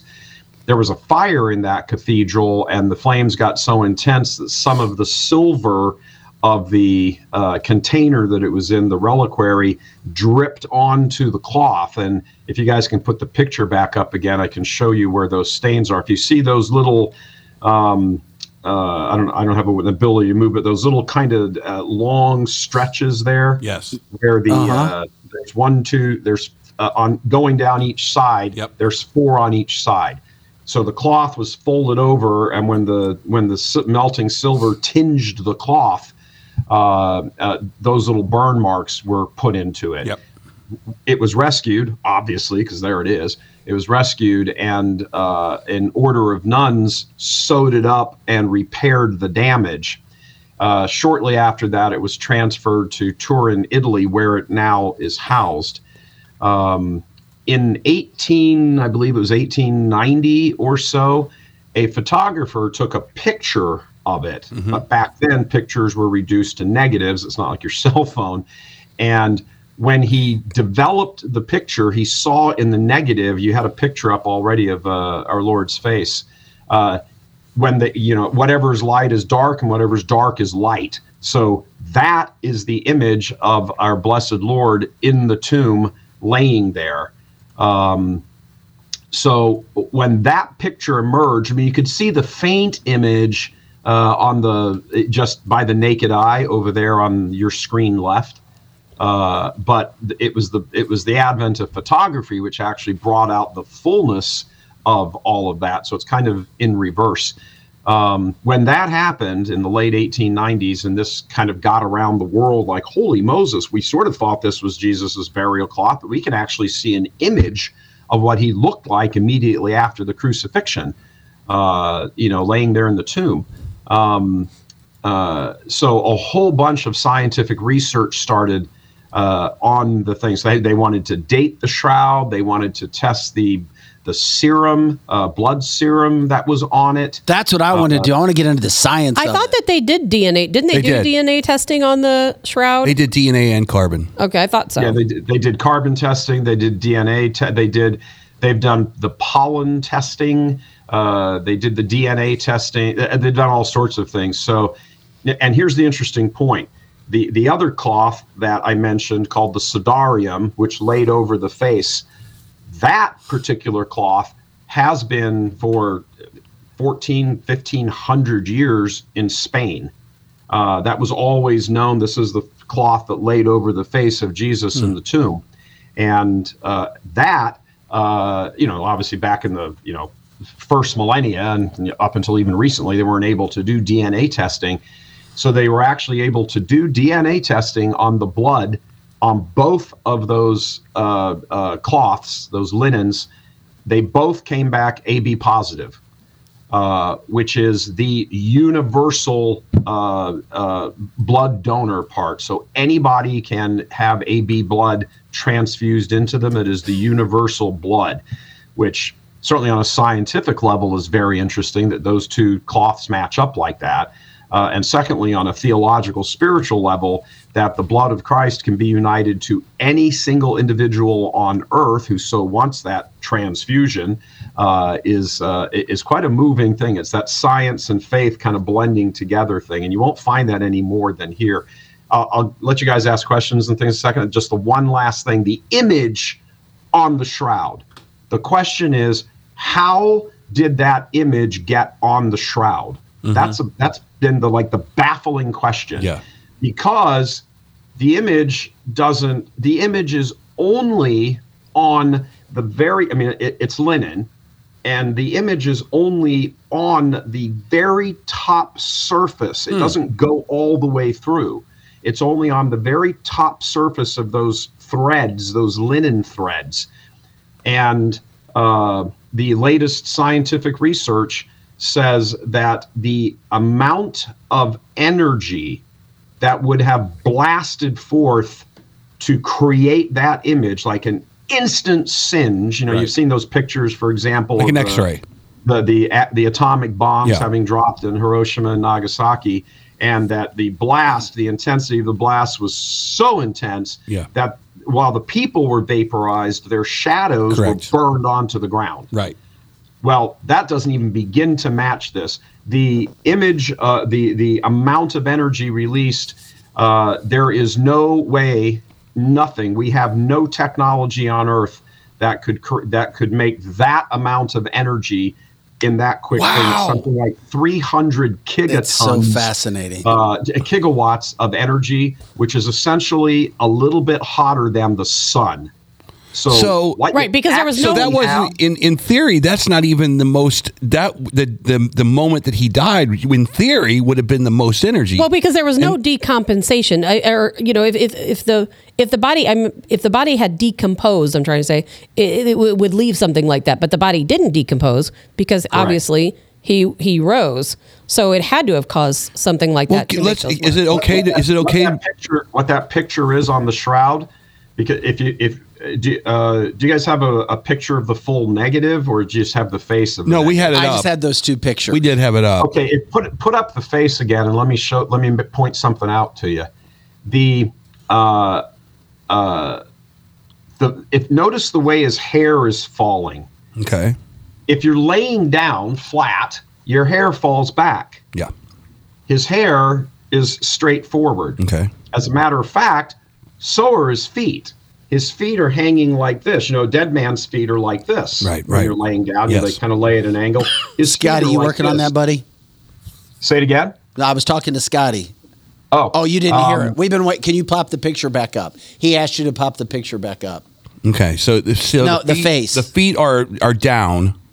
Okay, there's the face. If you don't have the negative, I was looking for the other shroud that he was talking about. But notice his hair. Yeah. So he what you have here is there's simply no explanation for the body's posture with the effects of gravity. What you have is that our Lord rose and stood up with the shroud still on him. And then at the moment of his resurrection, this tremendous energy greater than is emitted from the sun blasted onto that. So what you have here is a picture of the moment of the resurrection. I never heard that one before. That's interesting. Especially with the science. Everything. Yeah, and the science backs the all this science up. is so important, especially we have to have faith. Obviously, if you're a Christian, you have faith. But to have the science. Explain the feet then. You were about to explain the feet. Yeah, if somebody is dangling you, let's say you're just sort of dangling in midair, and how are your feet going to be? Your feet aren't going to be. Your feet will be hanging. They won't be perpendicular to the ground, right? Correct. Yeah, everything there is exactly as. So the body's laying there. Here's the head. It comes up. Yes. And then, bam, and at that point, because now he has a glorified body. He can simply pass through, like he passed through the walls when he was going to see the apostles up in the upper room a few hours later. He would simply pass through that shroud. And the angels are the ones who took it and wrapped it up and put the head covering over on the one end and wrapped the shroud up and put it on the other. Who is it? It is quite the moment of Easter, just shock. For this, it makes sense. Let me ask you this: so the shroud, what was the history of the first person to have found that shroud to actually put it in a safe enough place to where it's accessible to us today? Where did the shroud go from the first person that found it in the tomb? Well, I think it's probably very reasonable to conclude the apostles took it. The apostles or Mary Magdalene, that first very small, tiny group of Christians there, the people who had, witnessed the crucifixion and been followers of our Lord in Capernaum and Galilee and Jerusalem and everything else, they would have been the ones who would have secured the shroud. They also secured the Sudarium. Remember, these are Jews. They understand the significance of this entire burial thing. They're the ones who did it. Joseph of Arimathea is, a good Jew. It was his tomb. They understood. There's a very intense ritual around the burying of the dead. You have to be in the ground before sunset. Many Jews today even still practice that. You'll sit Shiva, which we would call a wake, after the burial. Yeah. It's just part of the importance of the burial, the importance of the body, and it being properly taken care of. In the Catholic faith,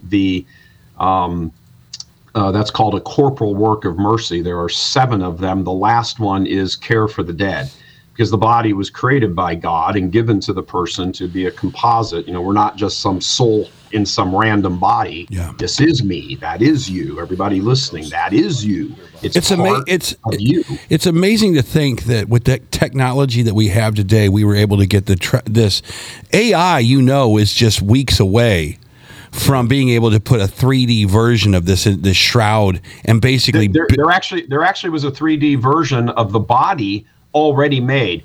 Interestingly enough, it was the United States Air Force Academy. And 2, I believe they were captains. I might be wrong on their ranks, maybe majors, because of all the engineering involved and the aeronautical, this and that, and the 3-dimensional thing and all that. They actually created a 3D image, a life-size 3D image. They know our Lord's weight. They know his height from all of that 3D imaging. And interestingly, when you through electron microscopy, when you sort of zoom in on the eyelids, you see the coins. It's hard to see in that one. You have to really look at it on an electronic microscope. Oh, I've seen that one before, Mike, where you see the coins. Yeah, you see the coins. Why did they do that? So that the eyes wouldn't open. So the eyelids wouldn't open. Every last detail of that, the pollen that they have extricated from it, from the fibers of the tree, is a pollen that is only found in and around Jerusalem. the actual linen cloth that was used is only a linen that was spun in the Middle East. The actual way the fibers are weaved together. I mean, every different cultures do these things differently. They learn different tricks of the trade, so to speak. Well, that weaving is what used to be the case 2,000 years ago, as they have other samples of, linen from, extant from back then as well. There's very little question that is the shroud. Well, let me play devil's advocate because I always heard a story that the shroud was moved to Ephesus with Mary Magdalene and the Virgin Mother Mary. Well, then that would explain that one question. Yeah, because we visited that when we were on tour for the DoD. Yeah, we went to Ephesus, which is the house where they got all this gum stuck on the wall. I mean, it's pretty incredible. The history is fascinating. I would love to know how that happens and how the Knights of the Templar are involved in all of this stuff, and the fact that NPR comes out and does an entire radio show of how this is carbon dated back to 1400 and how it can't be the Shroud. It's a fascinating piece of lineage in this whole discussion, but for Christians who Christians love to have their trinkets and their crosses and everything, this is the trinket of all trinkets. This is literally a photo ID of a man who was put to death that came back to life. There's no body. All there is the shroud. There's a burned image on there. It's a blast of light. I don't want to say burned like it's scorched. I don't mean it that way. But the blast of it's an X-ray. It's an X-ray. Is there? It's essentially an X-ray at the instant of the resurrection. Correct. And the carbon dating thing that NPR reported when I was when I left Notre Dame, graduated from Notre Dame, and I got into secular news. Skip that part in my. By the way, I forgot. Mike is a 4-time Emmy-winning news reporter as well. Mike, I screwed up. I'm sorry. Yeah. When I was at CBS in New York in Manhattan working, I used to work on evening news with Dan Rather and 60 Minutes, and a bunch of that in the early days of my career. And I suck. I'm sorry, Mike. Good job. The glee that Dan Rather led the evening newscast. Yes. This was about 1985, right around there. And he was like, the Shroud of Turin is a medieval forgery. Right. And carbon dating. Yes. And I'm like, settle down. What they had done, the little particular portion of the shroud that had been taken out for the carbon dating. Yes.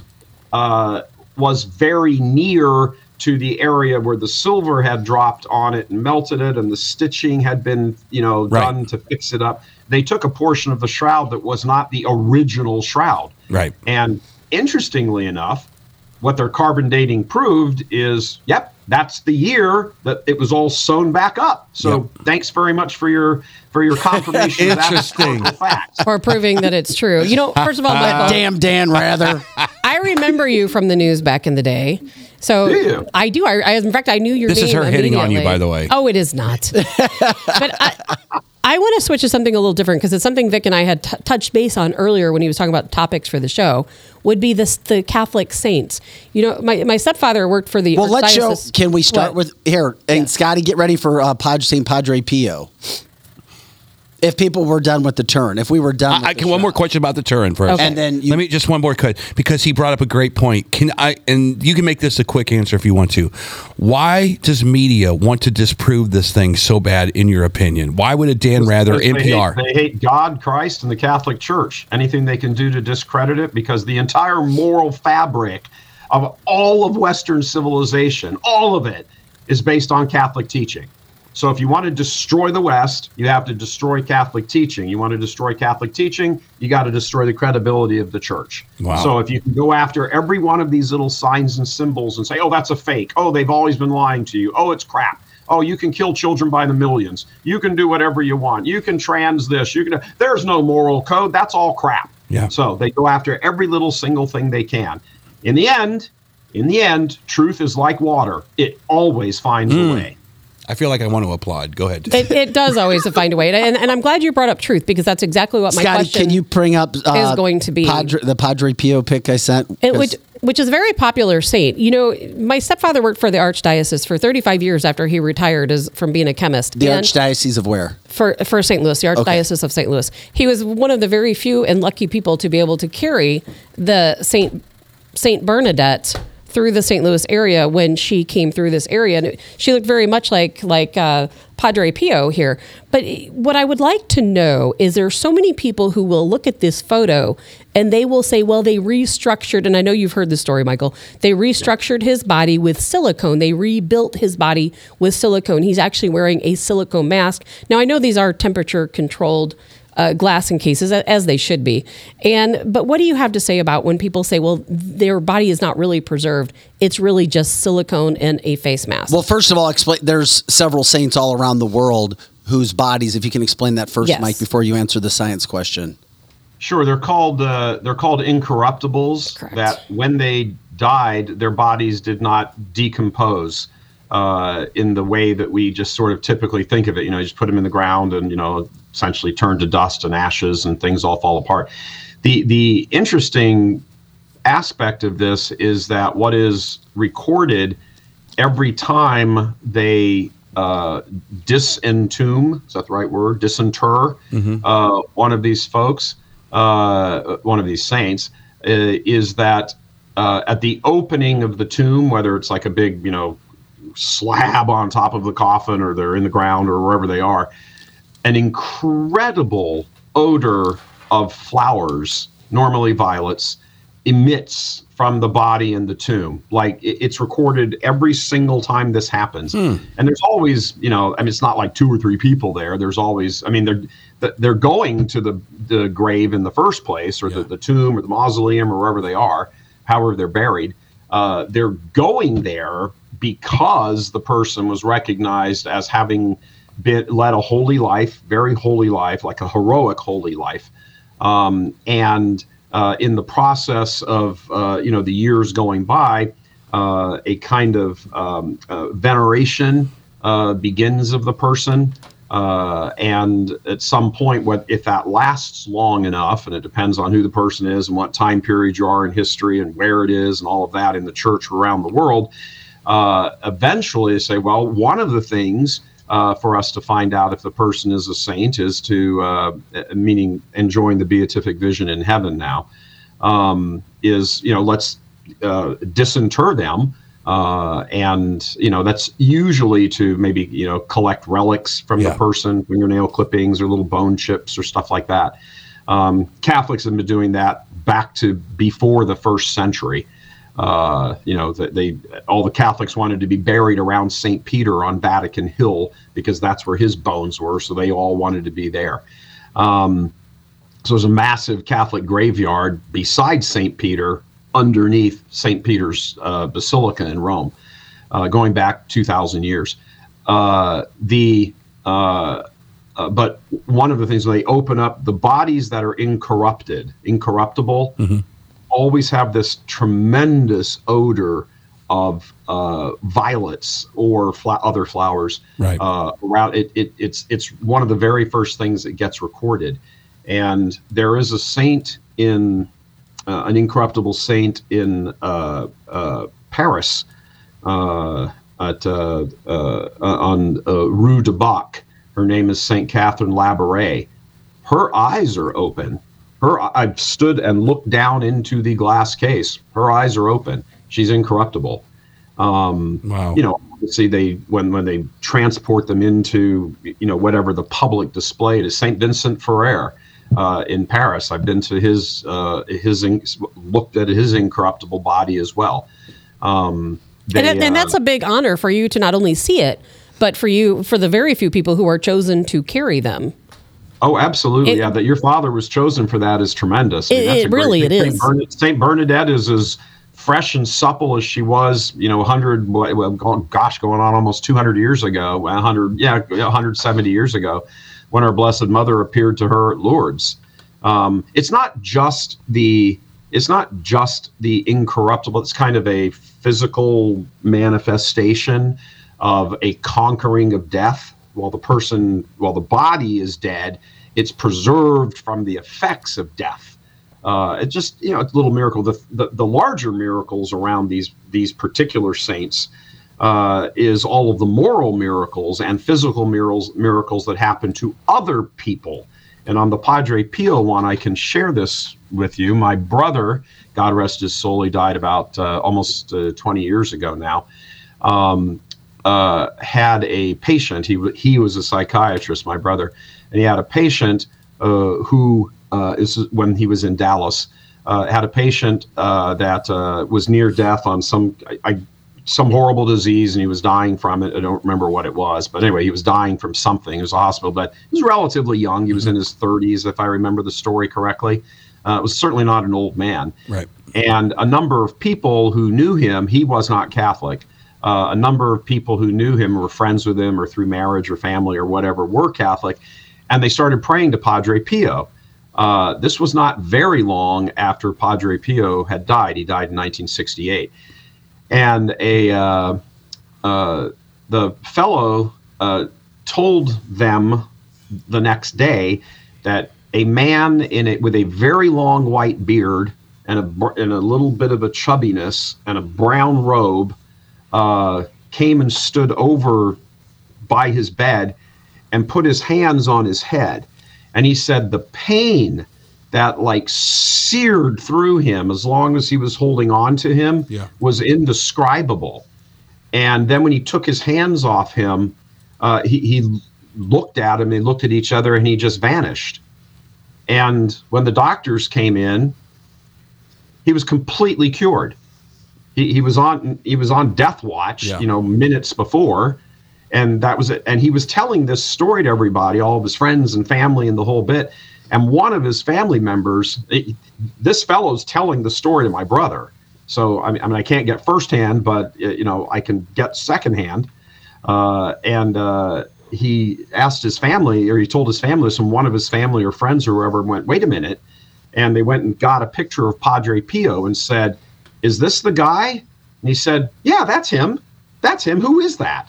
They said, oh my gosh, that's Padre Pio. He's been dead for 15 years or whenever it was. Wow. And so it's the miracles the incorruptible miracle it's cool. It's really awesome. I mean, I've had the ability to go look right into the faces through the glass cases of a number of incorruptible saints. But it's the miracles that surround them that affect other people, and they bring them to the church. They waken them up. They sort of, and particularly the cases of the incorruptible, because what is it? I mean, it's kind of a statement that, it's the person that you don't live forever here on earth. You're going to die. Right. But the effect of death, St. Paul's beautiful words, death, where is thy victory? Grave, where is thy sting? That this is kind of a little appetizer that, the person's not here right now, at least not in the way they were, but death couldn't even do all of its horror to their body. And by the way, they're performing all sorts of other miracles also around the world at the same time. See, that kind of stuff kind of confuses me a little bit, because it's kind of like would Mother Teresa be an uncorruptible because what she did? It seems kind of like it's a little random. It's like, why do some people get this immortality in a glass case, but other people just deteriorate? For people, I'm not a Catholic, I'm Christian and I'm a believer, but the iconology of the religion, I love it and it's fascinating, but I always have a question at the end of all of this stuff. You know what I'm saying? I guess you could say, I mean, that's a good question.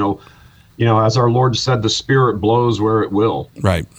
This one, not that one. I mean, there were various people that our Lord walked right past and didn't cure. Could have. He could have. He's God. He could have just, gone cure, and had the entire crowd be cured immediately. So what you're saying? So what you're saying is that God might be using this one just to kind of give you a, hey, look, I'm here. But there was something special about Padre Pio. He had the ability to know what people were thinking, to know what was going to happen to them. Some people might call it a psychic. Yeah. Not to mention the stigmata. And I mean, there were exactly that. It was the stigmata. Absolutely. He was the first recorded instance in all of church history of the stigmata, which is bearing in your own flesh the wounds of Christ, that they emerge in you and you suffer the pains. And on Good Fridays, interestingly, so you were on Good Friday, Padre Pio suffered intensely.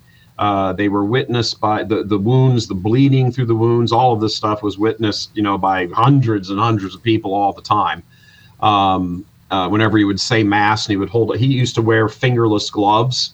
But when he hold up the host and hold up the chalice at Mass, you could see the blood stains like swelling on the gloves that he was wearing. The first instance in all of church history where somebody actually suffered the stigmata that we know of was St. Francis. And that was only 1,200 years, 1230, 1240.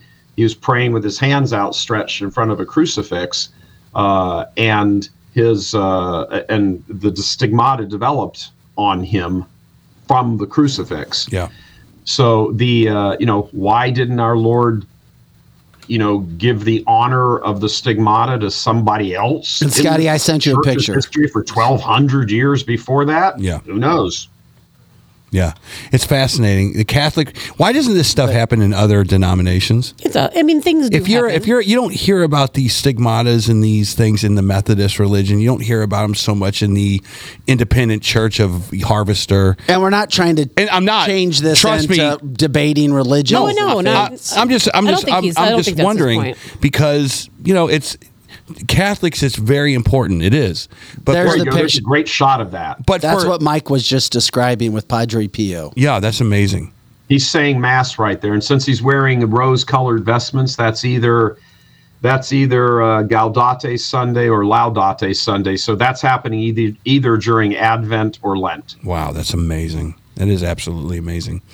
No, I guess getting back to my question is, why is this not so important in other denominations of the Christian religion? Well, it doesn't really happen. That's the point. There's no emphasis on it because it doesn't really happen. Right. You could, I don't want to start a war. No, don't. You won't. It's Good Friday. You won't.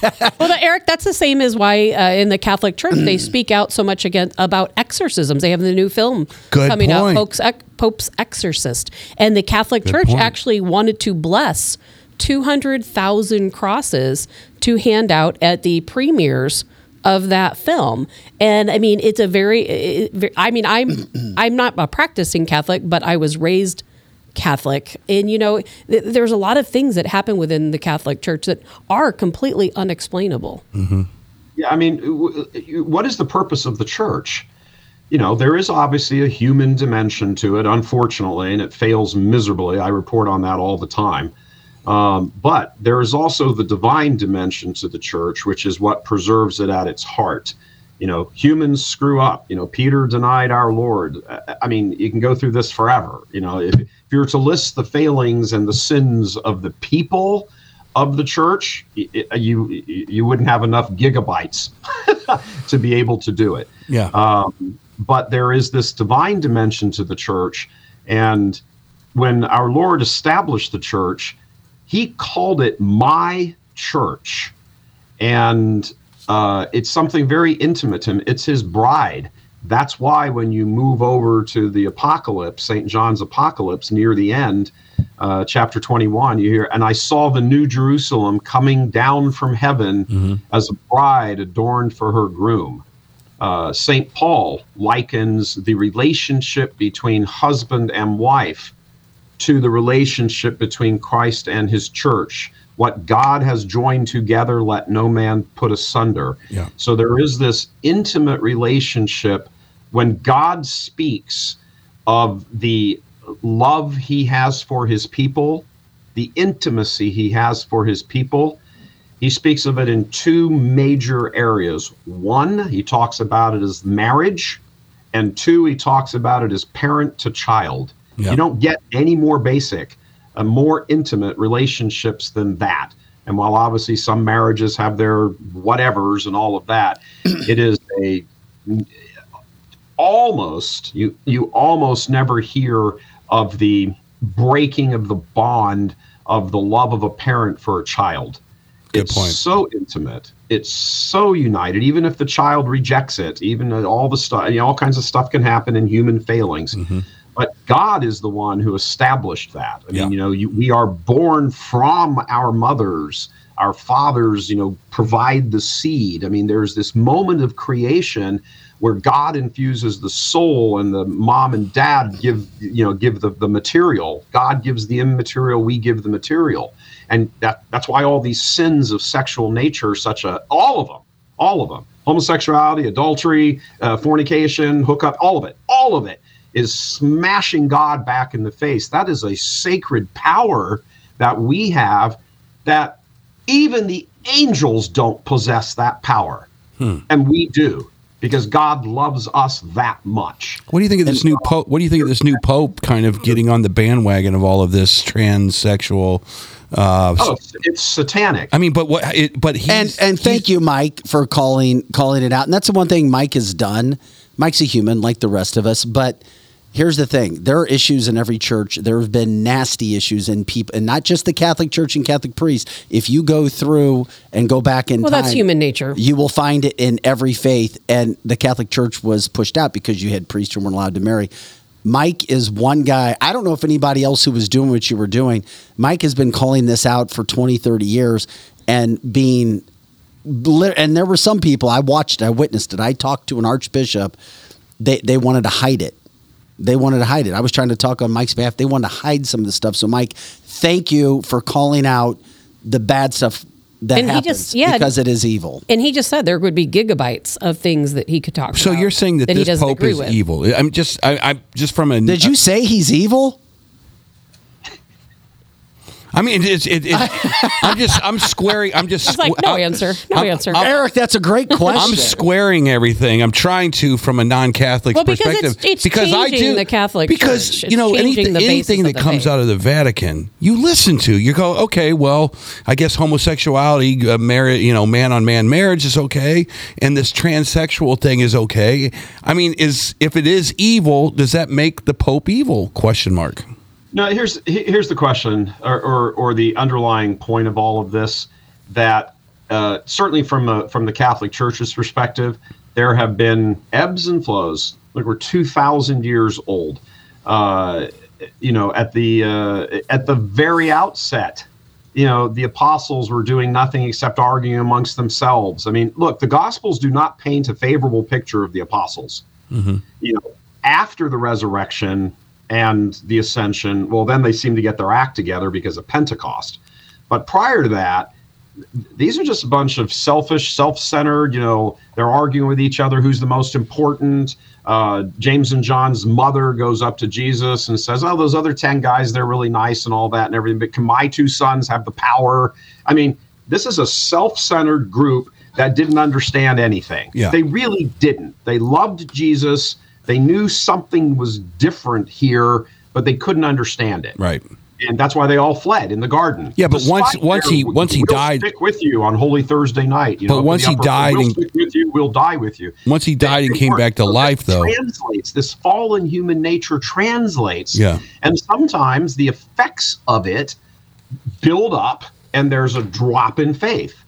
But because our Lord said, it is my church, and the gates of hell will not prevail against it, sooner or later, it undergoes a resurrection and is restored to, I don't want to say it's former glory in the sense of like it's done. We're not done until the last day. I see. I gotta let me just. We're in a trough right now.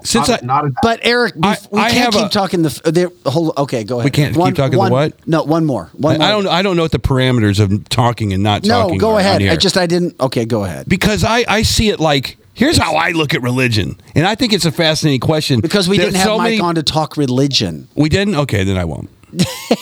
Because if it's a third rail, then I definitely won't One more religion question. No, because I always look at Jesus as like looking at us like we're nuts. Anyway, it's like I always think that he's going to come back down here and go, what are you guys doing?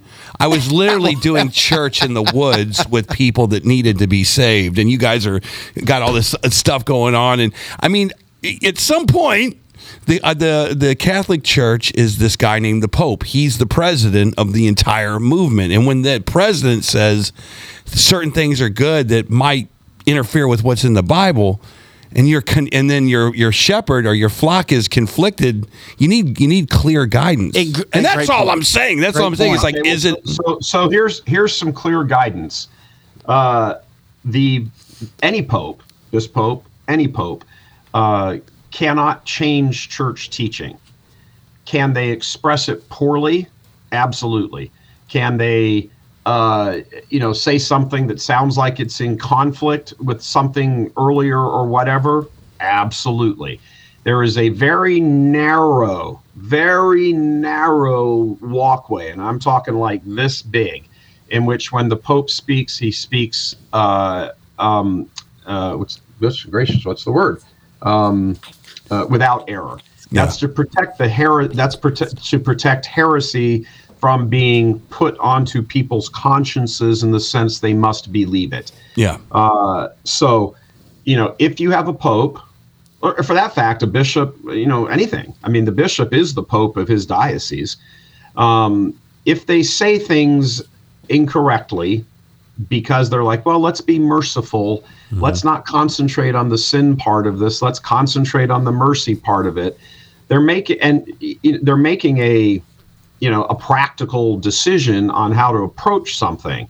So let's take the gay thing, for example, yes. since you brought it up. Yeah, and I apologize if I'm like offending anybody, because you've just turned it into your own counseling session. I have turned many Bible studies into these kind of questions. Okay, so I apologize. Well, hurry up, because I want to say something, and then Vic wants to say something. So anyway, go ahead. I'm Eric's so sorry. done. Great question, Eric. Mike, if there is,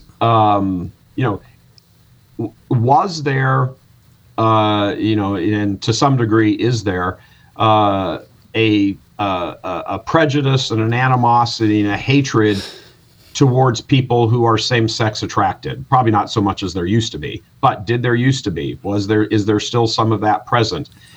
Yes, you can't hate somebody because of their sex. You can't hate anybody. But in this thing that we're talking about right now, sexual orientation, you can't hate somebody because of their sexual orientation. Was it a matter, how did it get to that point? Well, who knows in an individual's case. But you can certainly hate and must, from a Catholic point of view, agitate against the sin. But this is a very kind of thin line mm-hmm. when you're talking about the actions of a person being sinful versus the actual person themselves. That line sometimes disappears with everything. Yeah. So how do you extend mercy to a person, charity to a person who is engaged in a sinful life? How best to speak to them? That is a judgment call. Yeah. Might it be said in a wrong way that might confuse one side or the other? Absolutely. Of course it will. And when you're in a hypersensitive culture of, oh my gosh, I'm so offended. Yeah. Anything you say immediately offends somebody. So are there ways to say that? The Pope has come out and said same-sex marriage is diabolical. Here we go. Those are demonic. Those are his words. He said that quite a few times. But what he's trying to do here, I don't think he's doing a good job of it, but I'm not the Pope.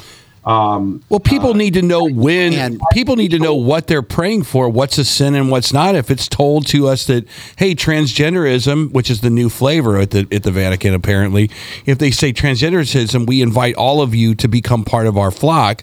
They're like, well, I guess this isn't a sin anymore. Fantastic. Well, Eric, people can say gay people sin, but I'll tell you what, you're a sinner. You're damn right. We're, fornicators. I mean, there's different things. We're all sinners. That's Every right. last one of us are sinners. I don't know whose job it is to say one sin is greater than the other, but I know we have to move on. And so one of the things I want to throw out there is we all know all the bad talking points about the Catholic Church. We can hear them daily across the region. But what I want to point out is there are some really good, righteous people living within the Catholic Church. I was privileged enough growing up at one point to actually live on the grounds of the Carmelite Monastery here in the St. Louis area.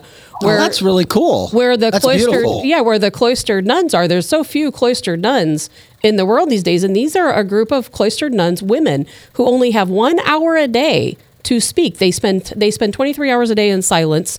They have to be vegetarians, and they do this out of faith. And there aren't many of them left, unfortunately, but there is some really, really good people, really good, righteous people still within the Catholic Church. No question about it. You know, when you talk about, for example, Pentecost and St. Paul's speaking of the effects of Pentecost and the gifts of the Spirit and the fruits of the Spirit, that various people are given various talents and gifts and fruits and all of this by the Spirit, so that all of it will combine, as he says, for the building up of the body of Christ. Some people like cloistered nuns, and so the audience knows cloistered nuns are nuns who stay within the confines of the convent and the grounds, if there are grounds with it, there normally are. And that's where they live their life. They go in there, they become, in a symbolic sense, brides of Christ. Yep. They obviously aren't engaged in any kind of sexual activity and all that sort of stuff. They give up worldly pleasures and pursuits that are legitimate. They give those up so that they can more closely unite themselves to Christ. Christ is their sole focus beyond just their basic needs of having to eat and go to the bathroom and sleep and stuff like that. Yeah. The rest of their life is devoted to prayer and devotion to our Lord. That's what they do. Not everybody's called to that life. There are other people who are called to the married life, whose job is to, be married, have children, and die if they have to make sure that their children get to heaven. Correct. Because their children are God's children before they're their children. God has given them to you as a gift, but that gift has to be returned to him. That's why at baptism in the Catholic Church, baptizing a baby, for example, they'll put them in their little white christening dress or, outfit, and then they'll give them a little garment, put the garment on top and say, and it's completely nice and clean and beautiful. It says, make sure that when they die, they return this garment unstained. So that you are, what is the goal of this life?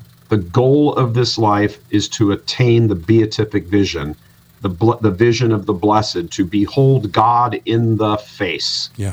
Everything that the church does officially and in its teaching is aimed at that one goal for every single individual. So everything that develops around the church is that. Is it always expressed correctly? Certainly not. Are there many in the church who actually don't believe that stuff? Absolutely they are. Are some of them bishops? Absolutely. Oh, Eric, it's my turn. It's my turn. The very first bishop. It's my turn. I haven't asked a question. Well, you're the pro here. You should be able to rock this thing. Go. Eric, hey, I just want to, how long is the question, Eric? Because no, go.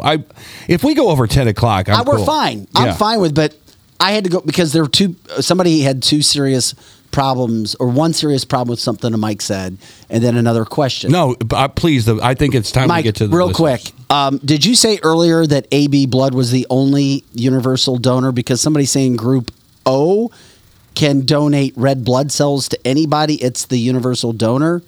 AB positive. AB positive is what? Universal donor. Okay, as opposed to Group O. I don't know. I'd have to check that. But the blood is AB positive, and is the blood on both of those is AB positive for the blood universal of donor. O positive may be universal donor also. I don't know. But do you know if there's a DNA match to both of those, or it's just they're both? Yes, AB? There is. There it is. Oh wow, there it is. And as a matter of fact, the O plus is a universal donor. Good. Here's a question with the DNA. Is there anything special about the DNA that scientists might have seen about the building block? It is DNA from a heart muscle. From a heart muscle. Okay. But Jesus was one of us. So, I mean, you wouldn't expect anything too crazy out of the DNA, I wouldn't think. But 21andMe is not going to date back to Jesus. You're not going to be related to him, right? No. Obviously. Well, you could be. Yeah. So. No, not really. Well, here's an interesting thing also when you think about this now. I know lots of people who are baptized but not Catholic have a problem with Mary. And Catholic, well, people get confused. They think that Catholics are praying to Mary, but that's not what it is. I used to think that. I ripped you for about a year straight. I ripped the Catholic faith. I grew up Catholic. I knew it all because I was Catholic. I turned from the Catholic faith because of examples in my own family. Yeah. It's like the Catholic faith's a joke. Yeah. Give me a break. Mary this. Standing, kneeling. I went to Catholic church my whole life. And I didn't know anything until I ripped you and your patience for about a year. And it wasn't until I did a deep dive study with an open mind that a transformation took place. But it starts with the education. But you see it. Good for you. You see how important this conversation is. Yeah, I would love to talk about. That's why I always talk pride the Shroud, of mind. and I would love to talk about everything. But there are some people in this world. The Catholic faith, Eric, is this giant tapestry. And it's all wedded to itself and woven together in the whole bit. And yes, you can always, as you could with a tapestry, you could always look at one of maybe the tassels on the end or one of the threads going through it and really hone in on that. Yes. Find out all kinds of things about it. What's responsible for the color dye? How is it woven? You can look at all sorts of things like that. Yeah. But and you should. I'm not saying you shouldn't. I mean, absolutely should. That's what theology is. But you can't do what's called solo theology, where you're looking at one thing, not in context to the whole tapestry. Right. And I think one thread makes no sense just by itself. It has to be context of that. I tell Vic this all the time. Make about Mary is that since God, the Father, provided the DNA for the male part of it, the humanity of our Lord was derived from our Blessed Mother. So the DNA, the blood type, all of that sort of thing derived from her. So it is probably not that stretch of an imagination to say that our Lord probably very closely resembled his mother. I look a lot like my mom, and my dad was not God. No, but here's the thing: think about this for a second. We put a lot of faith into Mary, and we do. Joseph had to have the faith immediately to understand that he was not being cheated on. Right? Think about that for a second. Patron saint. That's why he's the patron saint of fathers. Think about that for a second. We don't talk a lot about Joseph. He was the one that gave the license to move forward and to support his wife in a time when that was not a good thing to support an adulterous mother. Correct? Is that fair to say? Absolutely. Notice it was so difficult for him. And this is a wonderful example of how God provides. It's crazy to think that your betrothed comes to you pregnant and says, "Oh, it was an act of God," and that you believe it. There's just not. So Joseph, who was a good man, but was greatly disturbed at that, and the Gospels tell us he was greatly disturbed and wanted to put her away, but not make a big public show of it. Mm-hmm. He was ready to say, no, we're done, and whatever, we'll just kind of go our own way and everything, which would be the normal human response, even of a very good man. Yeah. And when God does something, when God intervenes in somebody's life and it requires a heroic response, God gives the grace for you and able to have that heroic response. What did he do? He visited an angel to him and said, "This is by God this has happened." And so what's the response back? Faith. Yeah. Okay. I don't exactly know what's going on here, but it's enough for me that God has told me that. There are multiple examples of that throughout all of Scripture, the Gospels in particular. When the angel comes to Mary and says, "Hail, full of grace," the very next line is, "She was greatly confused and wondered what his greeting might be." She didn't understand it. Mm-hmm. So this idea that, we have these images of, things just sort of move along like there's some, Steven Spielberg movie and the plot just builds on.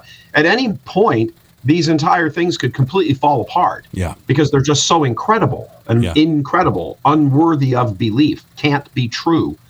That when that happens, they can't be true in the sense that we don't understand them with a finite mind, but in the God, in that great big giant tapestry, they do make sense.